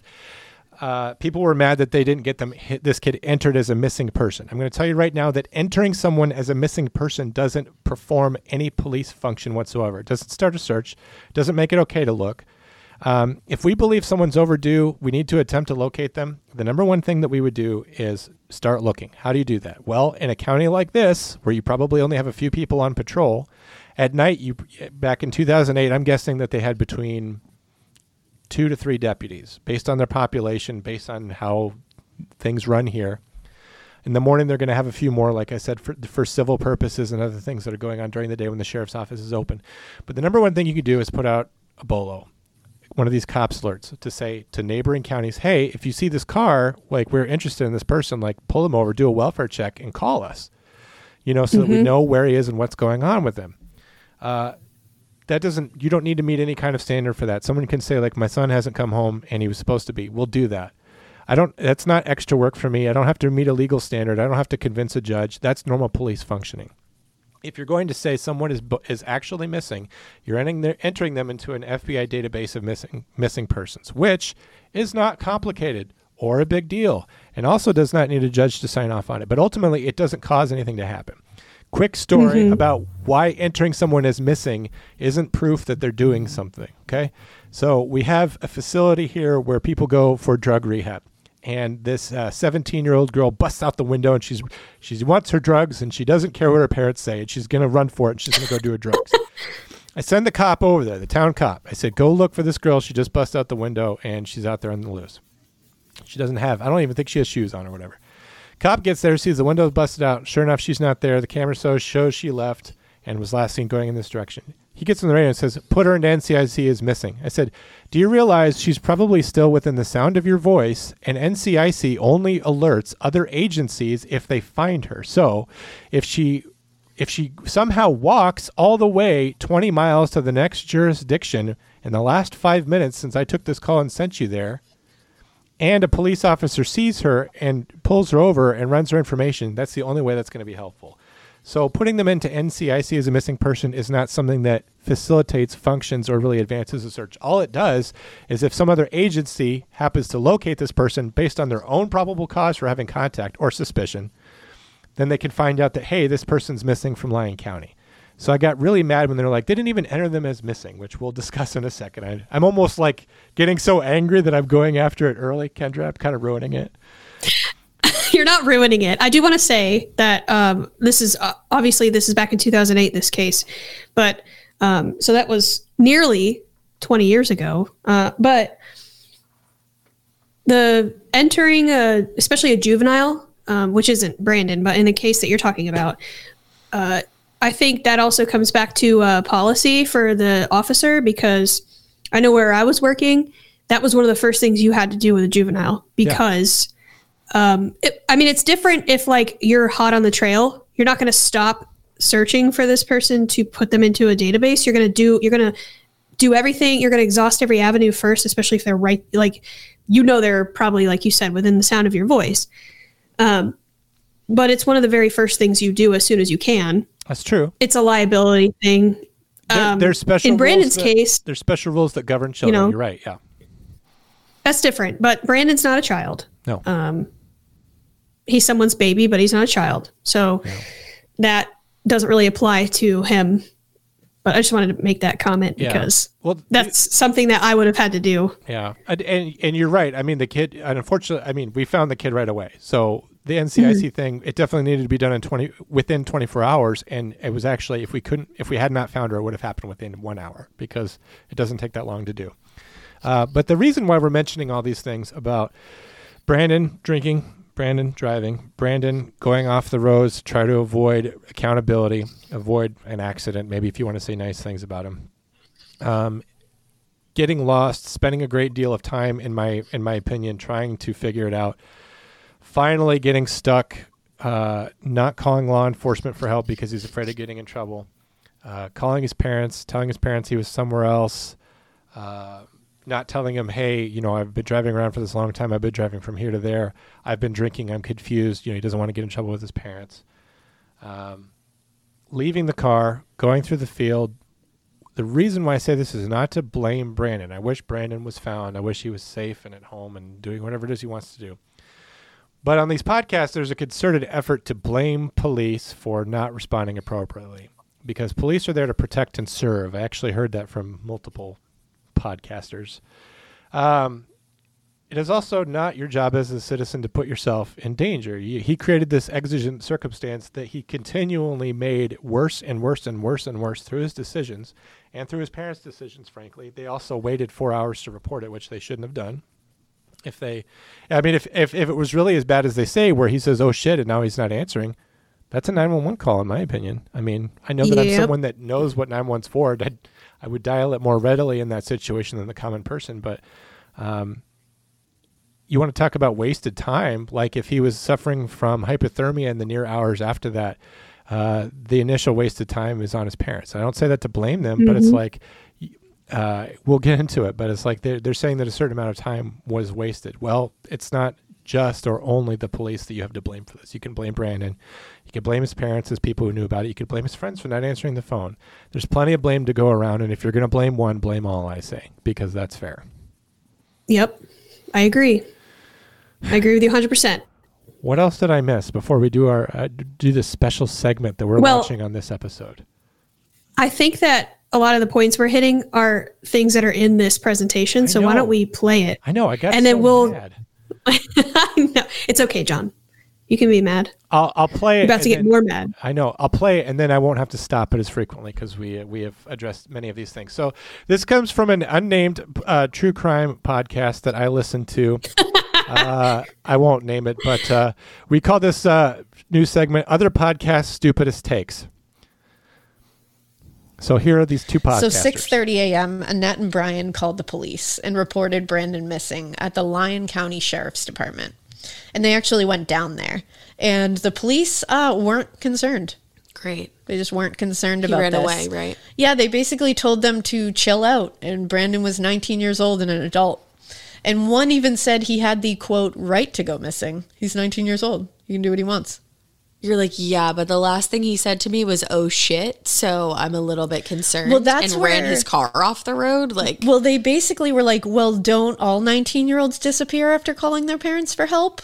Like, what? I'm like, he called for help. Makes sense. So time was wasted. Time was lost here. Great. Thanks a lot. They Fucking ignored assholes. these frantic parents and completely didn't listen to the fact that this kid didn't just disappear. He was on the phone with his parents after calling his parents for help. Right.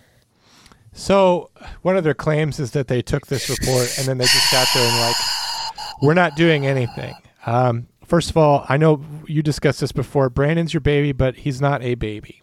And Brandon does have the right to go off the grid. He can do that. And it's reasonable for you to report it. You're not in trouble for reporting it. We're not going to get you in trouble for making a false report, right?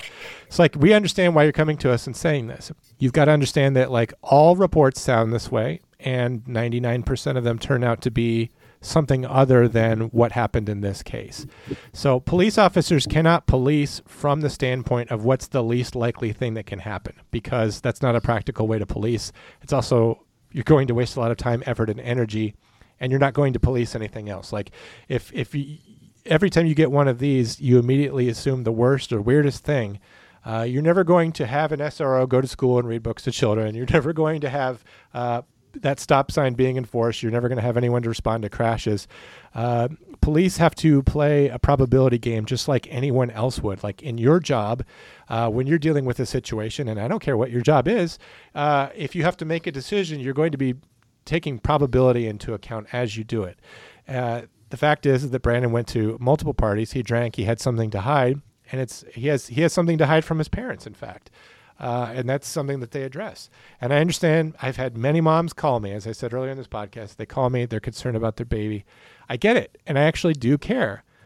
And I'll investigate it to the extent that the law allows me. But actually, we have to protect people's rights too. And we cannot infringe on Brandon's rights on your word alone, because then there really aren't rights anymore. Once someone says something and your rights get disposed of, it turns out that we're not protecting your rights and your rights don't exist. Kendra?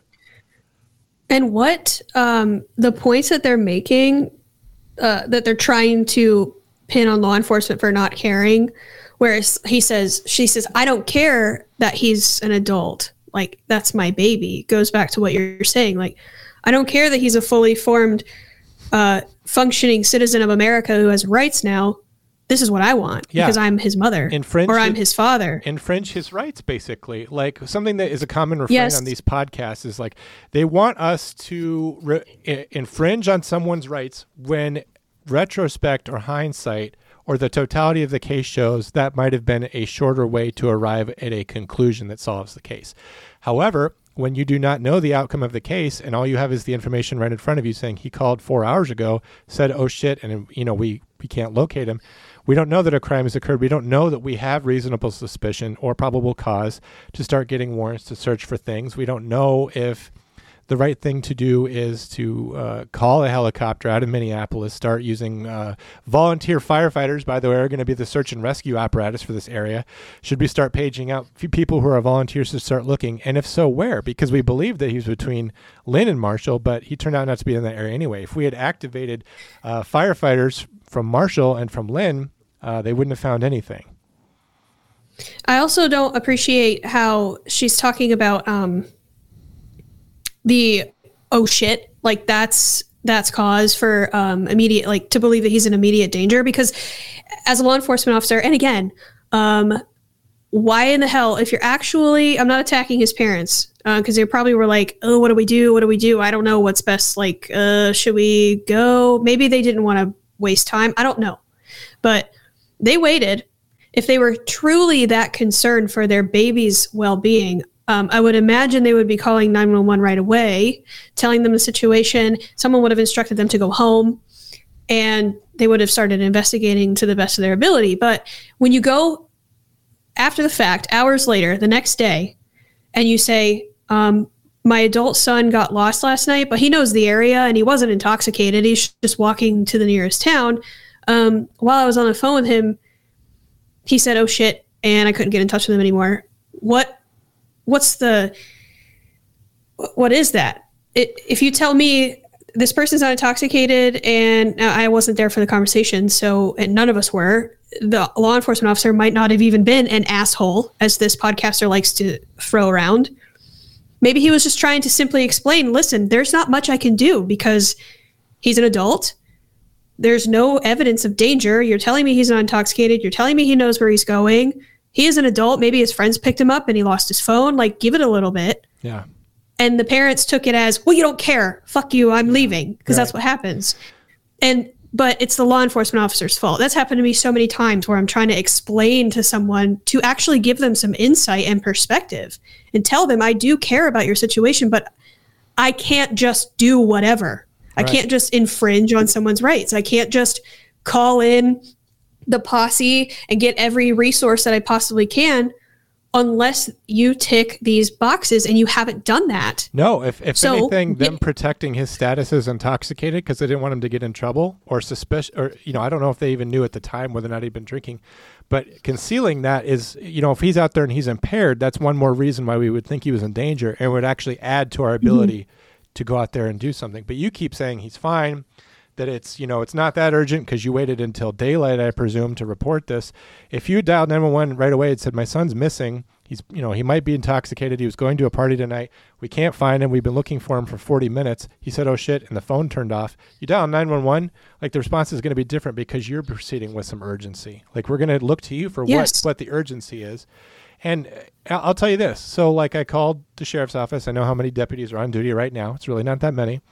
If we extrapolate back, 20 years and, funds being different and the size of the county being different, they probably don't have that many deputies on duty at night searching that huge area, which we now realize is not 78 square miles, but it's hundreds of square miles because of where he actually was located. Yes. It's not reasonable to...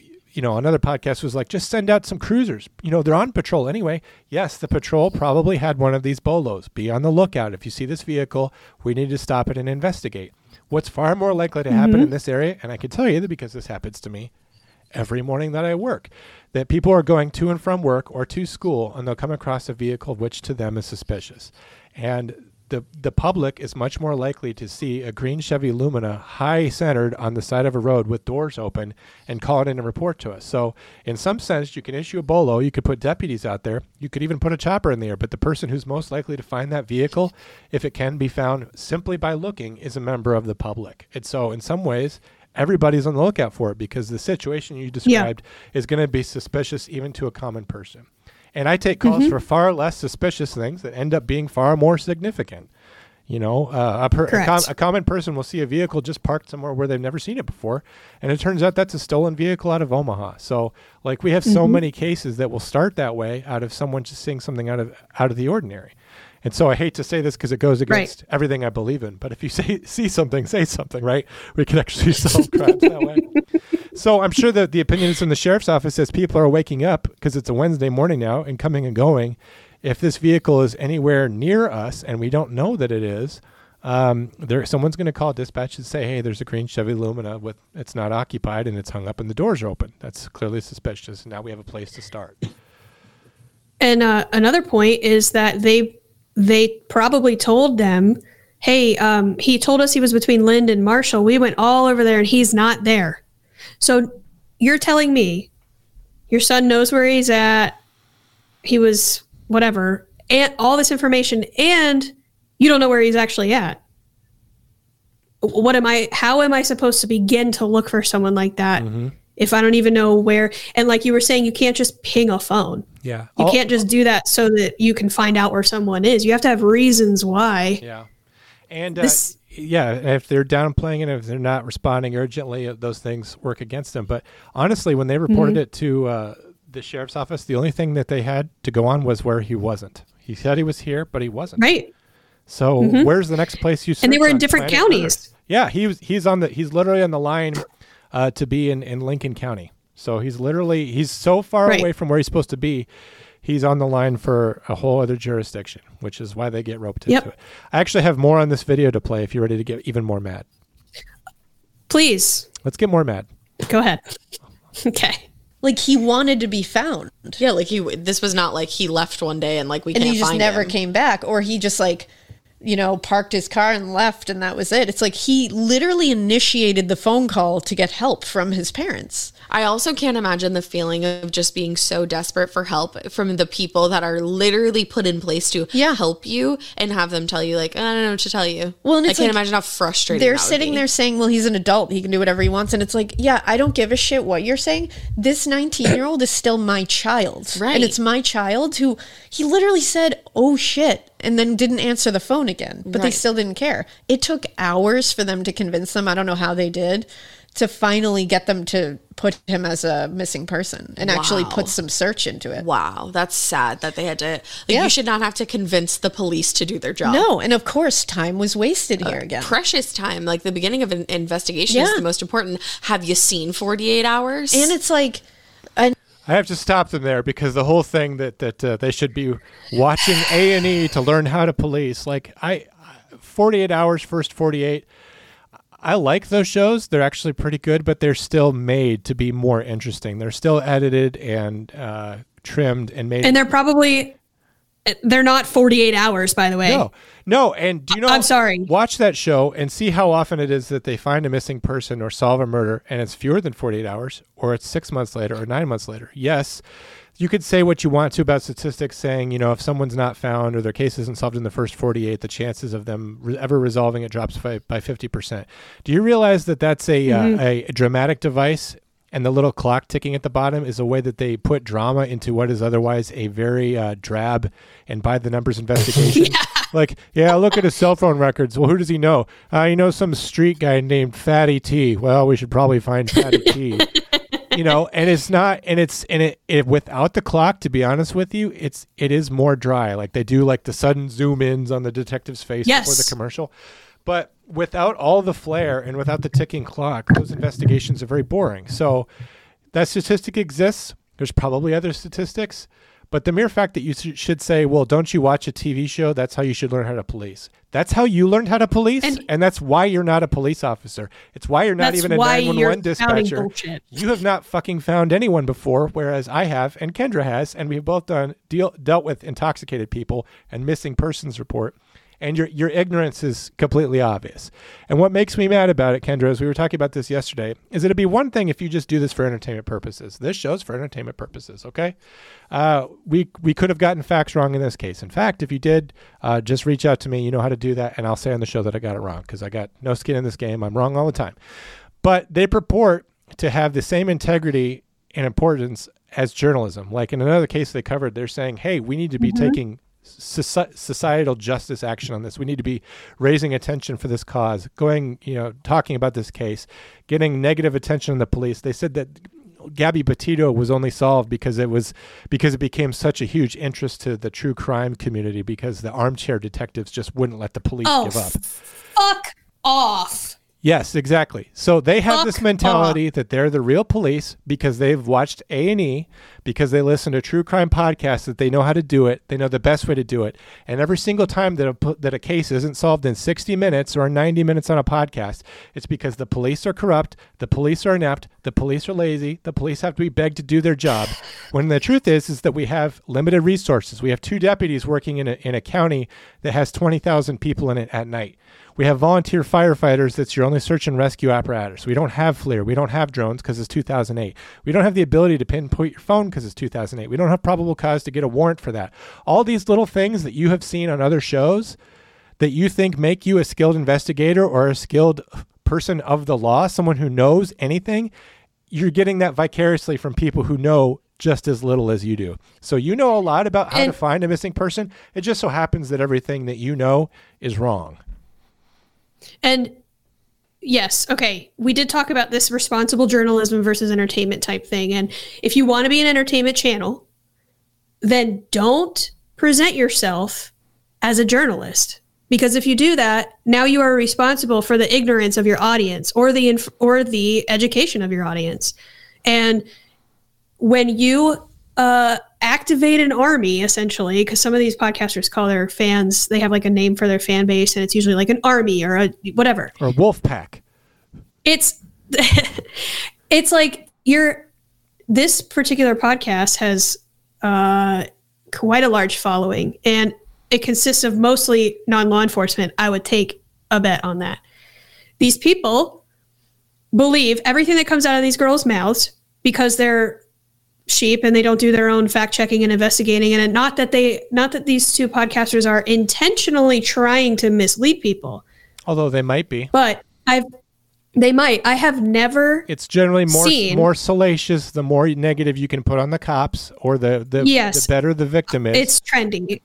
I have yet to see a podcast reach out to an actual investigator and try, for the purposes of trying to get a correct perspective on how these cases are handled. Or at least all they do is say, if you're going to be a journalist. And I just want to make a point real quick before we move on, because I was thinking about this. And I have ADD, so if I don't say it, I'll forget. But just because a cop is being an asshole to you does not mean they're not doing their job. Yes. And I can guarantee you, not to be good. Exactly. Go ahead. I can guarantee you that these hours of convincing were just hours of actual fucking police work, and they were pissy because they got the answer they didn't want to hear. So you can fuck right off and shut the fuck up about that stupid bullshit. I hate that. Do you really think that if they blew them off, they would be standing there for hours listening to these parents convince them? That's called taking a report. They were doing their jobs. And when they say... They were doing their jobs. And when the officers say, well, could it be this? They're looking for a situation. So could it be this? And could he be intoxicated? No, Brandon doesn't drink. Brandon doesn't, he had that issue a year ago, but he doesn't have that problem anymore. They're not trying to say there's a reason why we shouldn't go looking for him. They're trying to figure out what's the totality of the circumstances. Yes. Are there other exigencies that we can use to go look for this guy? Police generally don't hate doing their job. Otherwise they would go be a firefighter, but they don't mind doing the job. When you get a case like that, it's not like finding poop in your bed. It's just like, well, this is what happened today. They handle missing persons case and overdue motorist cases and welfare checks cases all the time. This didn't come to them and say, well, this is too much of a goddamn hassle. This is Tuesday for them. This is Wednesday for them. This is every day for them. I get to the family of the Swansons that this was their most heartbreaking and tragic moment that changed the course of their lives forever. It was Wednesday for the sheriff's office because we handle cases like that every single day. And when I take a phone call for a missing person, I don't sit there and groan, even though it means more work for me than a typical phone call. That's just what my job is. And I don't look for reasons to get out of it. I try to ask questions about what's happening and say, well, couldn't it just be this? Because if it is a simpler explanation, that's more likely to be the truth, and I can pursue that explanation until I exclude it. Once I exclude it and say, well, there's no way this is it, I'm definitely going to keep investigating. But that's a process of divination, right? Could it be this? Is it left? Is it right? Is it A or is it B? That's not questioning whether or not we should be doing this and us sitting there for hours, you trying to convince us that something is wrong. We're trying to figure out the totality of everything that's wrong. Yes, and you've experienced this, I'm sure, as a dispatcher. When you're doing an investigation and asking preliminary questions to get a better idea of what's going on, sometimes the person you're asking these questions to takes that as you like, can you just fucking send somebody? Why are you asking me all these dumb questions? Why are you asking me this? Why? My baby is missing. Get someone here now. And if you don't immediately do what they want you to do, they either hang up or they stop answering your questions, or they storm out of the office trying to report their baby missing. That is probably a combination of like this deputy who by the way just got to work. I'm sure it's 6:30 in the morning, trying to ask preliminary questions. They're antsy, of course, because they're worried, and they might be starting to get an attitude. And the deputy's like, "Oh my fucking God.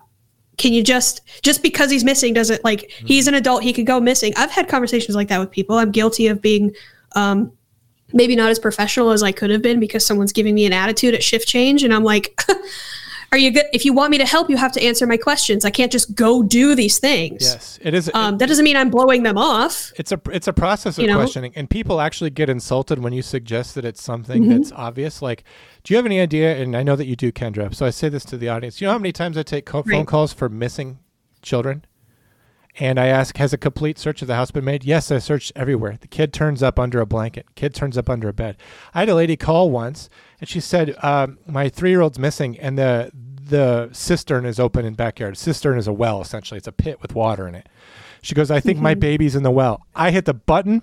I get everybody going. Fire, rescue, technical rescue from faraway agencies. Deputies are going hot. While this is going on, I'm sending every single technical resource I can think of to go get a 3-year-old out of a well because I believed the mom. At that exact moment, a man had a witness cardiac arrest in another town, and I didn't have units to send him because I was sending it to this bullshit call about a kid in the well. The kid was under the bed. So every time I have to make a decision about doing everything I can do to preserve the life of a child or a 19-year-old or someone who's missing, and they're completely innocent, I'm also still making a choice through the lens of circumstance that I'm not helping someone else. That guy died. That woman watched her husband die right in front of her. I'm not saying we could have saved him, but I know we sure as hell could have done more for him if those units had been in the area. I might have had a deputy nearby with an AED that might have made all the difference. Might have. I don't know. But they were out trying to drive 90 miles an hour to get to a well because they thought a 3-year-old was in it. So every time someone reports something like that and your heartstrings get pulled, you got to remember, as a law enforcement agency and as someone of limited resources, there's always something else. Of course, if someone calls me tonight and they say my baby's in a cistern, I'm going to remember this, but I'm going to do the exact same thing because that's what you do. Yeah. You don't sit there and explain that it's a big damned hassle to get technical rescue out of some other jurisdiction that you can't even dispatch from. You just start working. And that's how it is in these cases. And they made such a stink about it that the state legislature had to pass some law about how you should begin investigating promptly or whatever, which is a feel-good law, a law that exists for no reason. It doesn't change anything durably about the way law enforcement operates, but it sure did make the Governor Tim Pawlenty of Minnesota look like he cares about the children and about the lost and people like Brandon, because now we have Brandon's law. And I don't mean any of that against Brandon. Like I said, I wish he was safe and sound and found. Of course not. But he made mistakes. He caused the problem, and you cannot say law enforcement failed to save him from his own series of ridiculously poor decisions. And it's on law enforcement that Brandon's not alive today. Brandon got himself in trouble, and unfortunately we weren't able to get him out of it.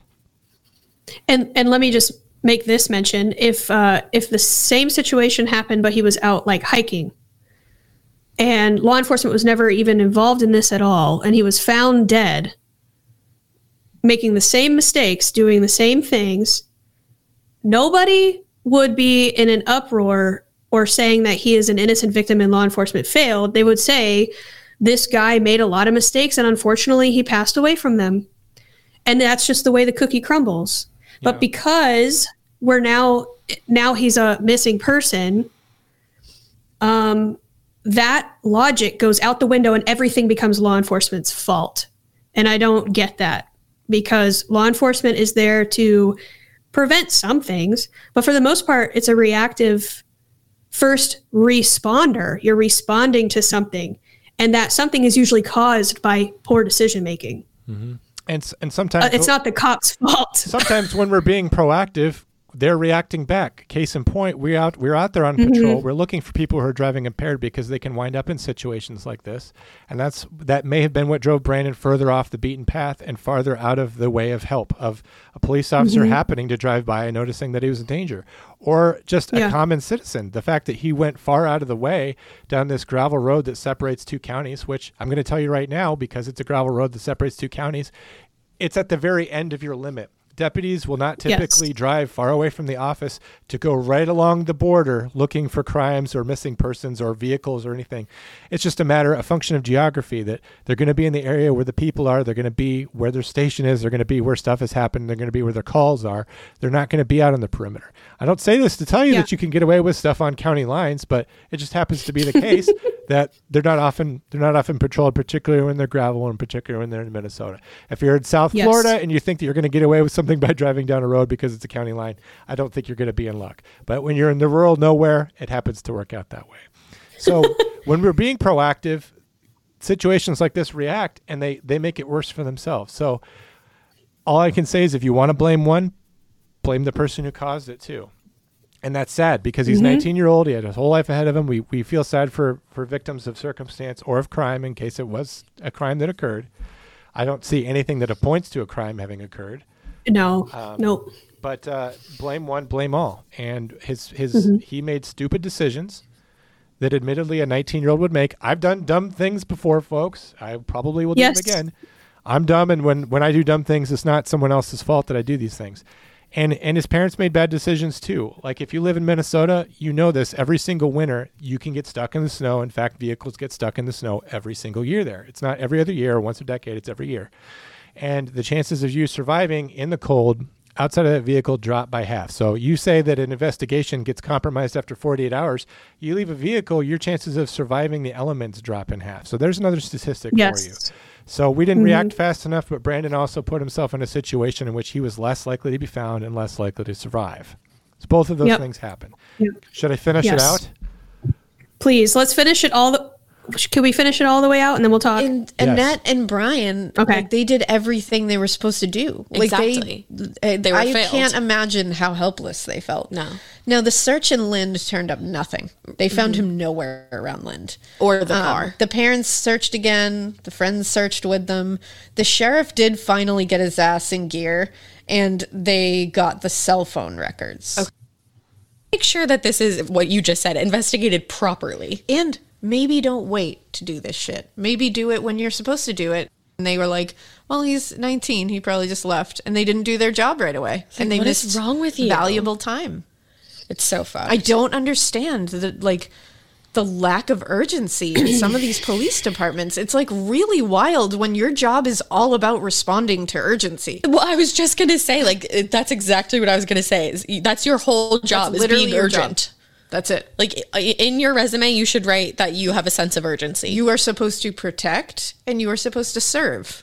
When you do neither of those things, what exactly are you being paid for? Right. That's kind of the end of it, is what are you being paid for? Where's your sense of urgency? As I said, this was other podcasts' stupidest takes. We'll probably, unless we get dinged on it from the copyright from YouTube, we'll probably continue to do this. But again, the only thing that they knew was where Brandon wasn't. So knowing where he wasn't, that's where you know not to start. Where do you start after that? As I said, I contacted Lyon County. I actually did some due diligence, and I at least called them and talked to them. And I said, is it uncommon for an overdue motorist for a welfare check, you issue a BOLO? They said it's called a COPS alert. I've seen those come across my teletype. That's telling agencies in the area, be on the lookout for this. It's very common to see this, be on the lookout for this vehicle with this person. We consider them endangered at this time. Very normal. That's the first step in how you find a missing person, is you get the word out. And I have every reason to believe that as soon as they took the report, they said, be on the lookout for this, because they don't want a law enforcement officer driving past this obvious, situation with the Chevy Lumina, high-centered with the doors open. And they're also going to take reports from the public. The public Kendra, in any investigation, whether it's looking for a missing green Chevy Lumina and a 19-year-old inside it or a murder, your information comes from the public. You question people who know things, question people who are in the area, question people who have seen things. So your broadest arm and your biggest tool for investigating anything is always going to be the people who live there, the people who are talking to you, people you can reach out and question. In this case, it's going to be motorists on their way down these roads, or it's going to be farmers saying, hey, I found a frozen kid in my field.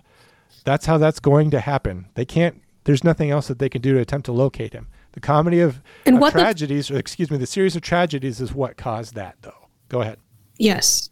And what the statement that she made about do what you're supposed to do, what the fuck are you supposed to do then? Make a suggestion. Don't just sit there and spout, you didn't do your job, and you don't have urgency, and you're there to protect and serve. Well, if you're so fucking smart and you know everything, why don't you make a suggestion? Where would you go?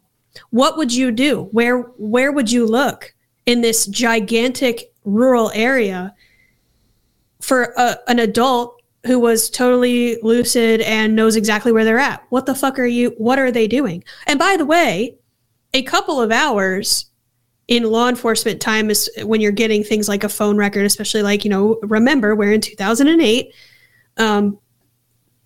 That's probably about the amount of time that you're going to get something like that, especially since he is not an endangered juvenile.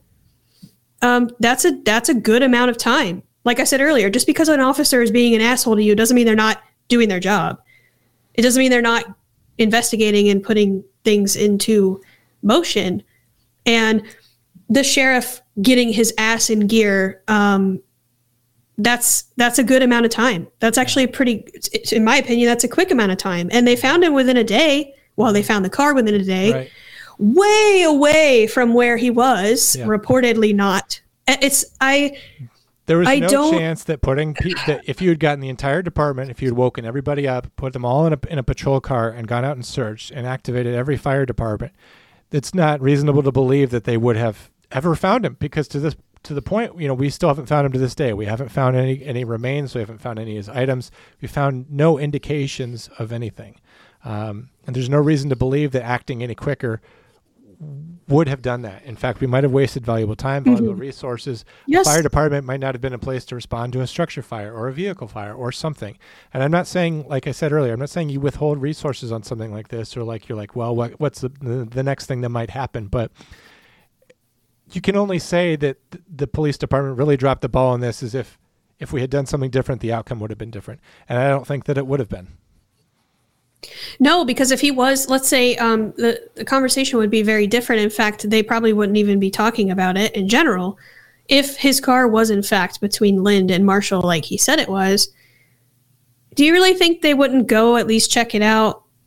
They had no starting point. And like you said, we're going to waste valuable resources and time because you're asking a couple of deputies to search an entire county, essentially, well, a large portion of a county.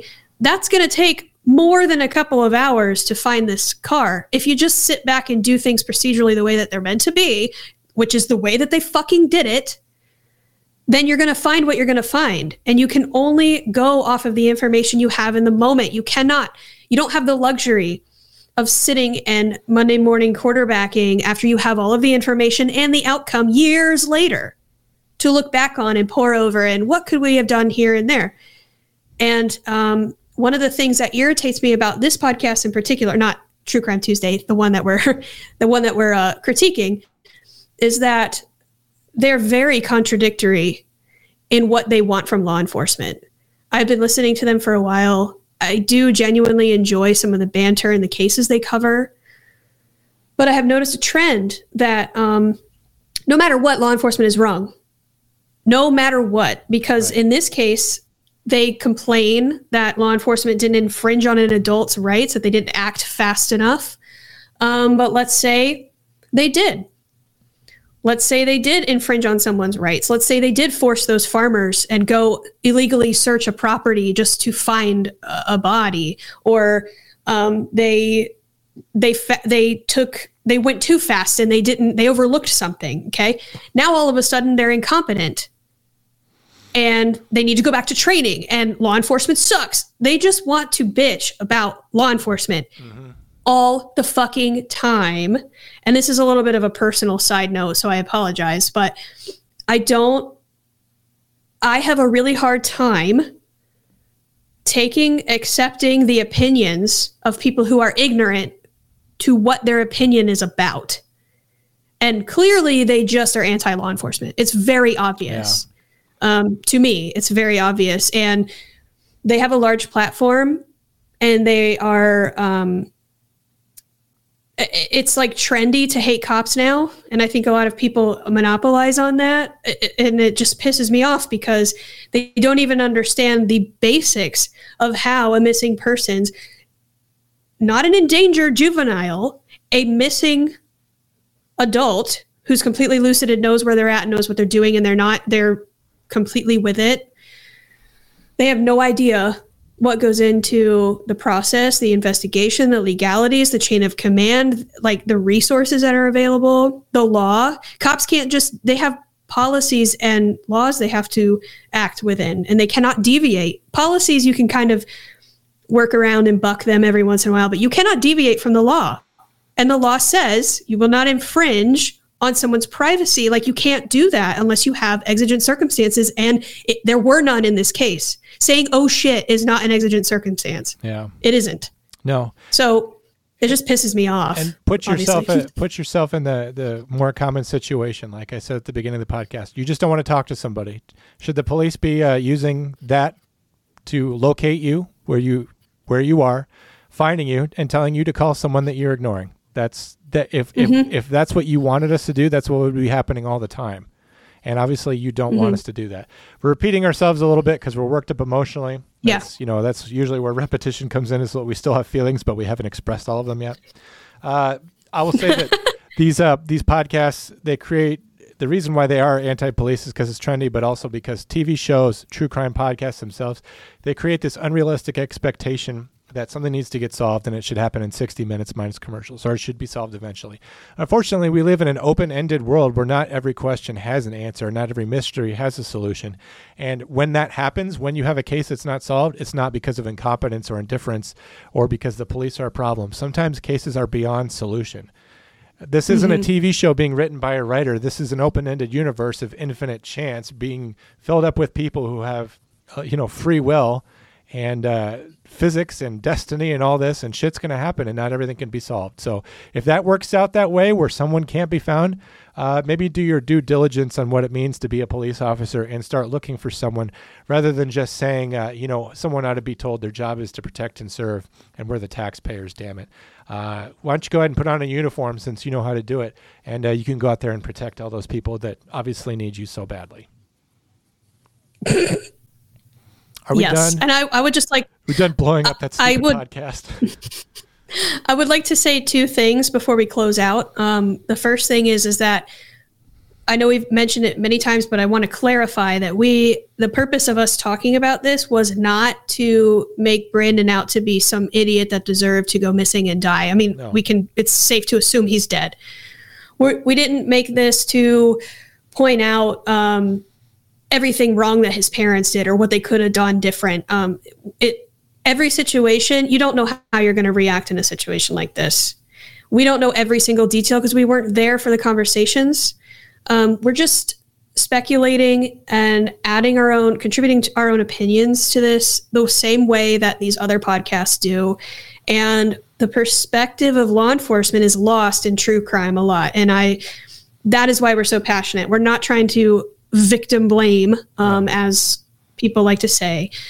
But it is important to be completely educated on all sides. And we, as first responders, are very sensitive and understanding to the victim side or the family side because we deal with it all the time. That's and very little... we want to do that. So when you denigrate law enforcement, when you say that we're shitty, that we're not doing our job, we don't have a sense of urgency, we're not protecting and serving, what are you doing for the future victims out there by tearing down police departments, by making people not want to be in this job? Bad stuff is going to continue to happen in the human race, and our entire culture is all about removing good police officers from being in that position. So the next time Brandon Swanson happens, maybe there's not as many good police officers as there was in 2008. I would argue that we're already there. But you know what? Yes. Don't assume that we're not doing our job, because maybe we are, and you don't know what our job is.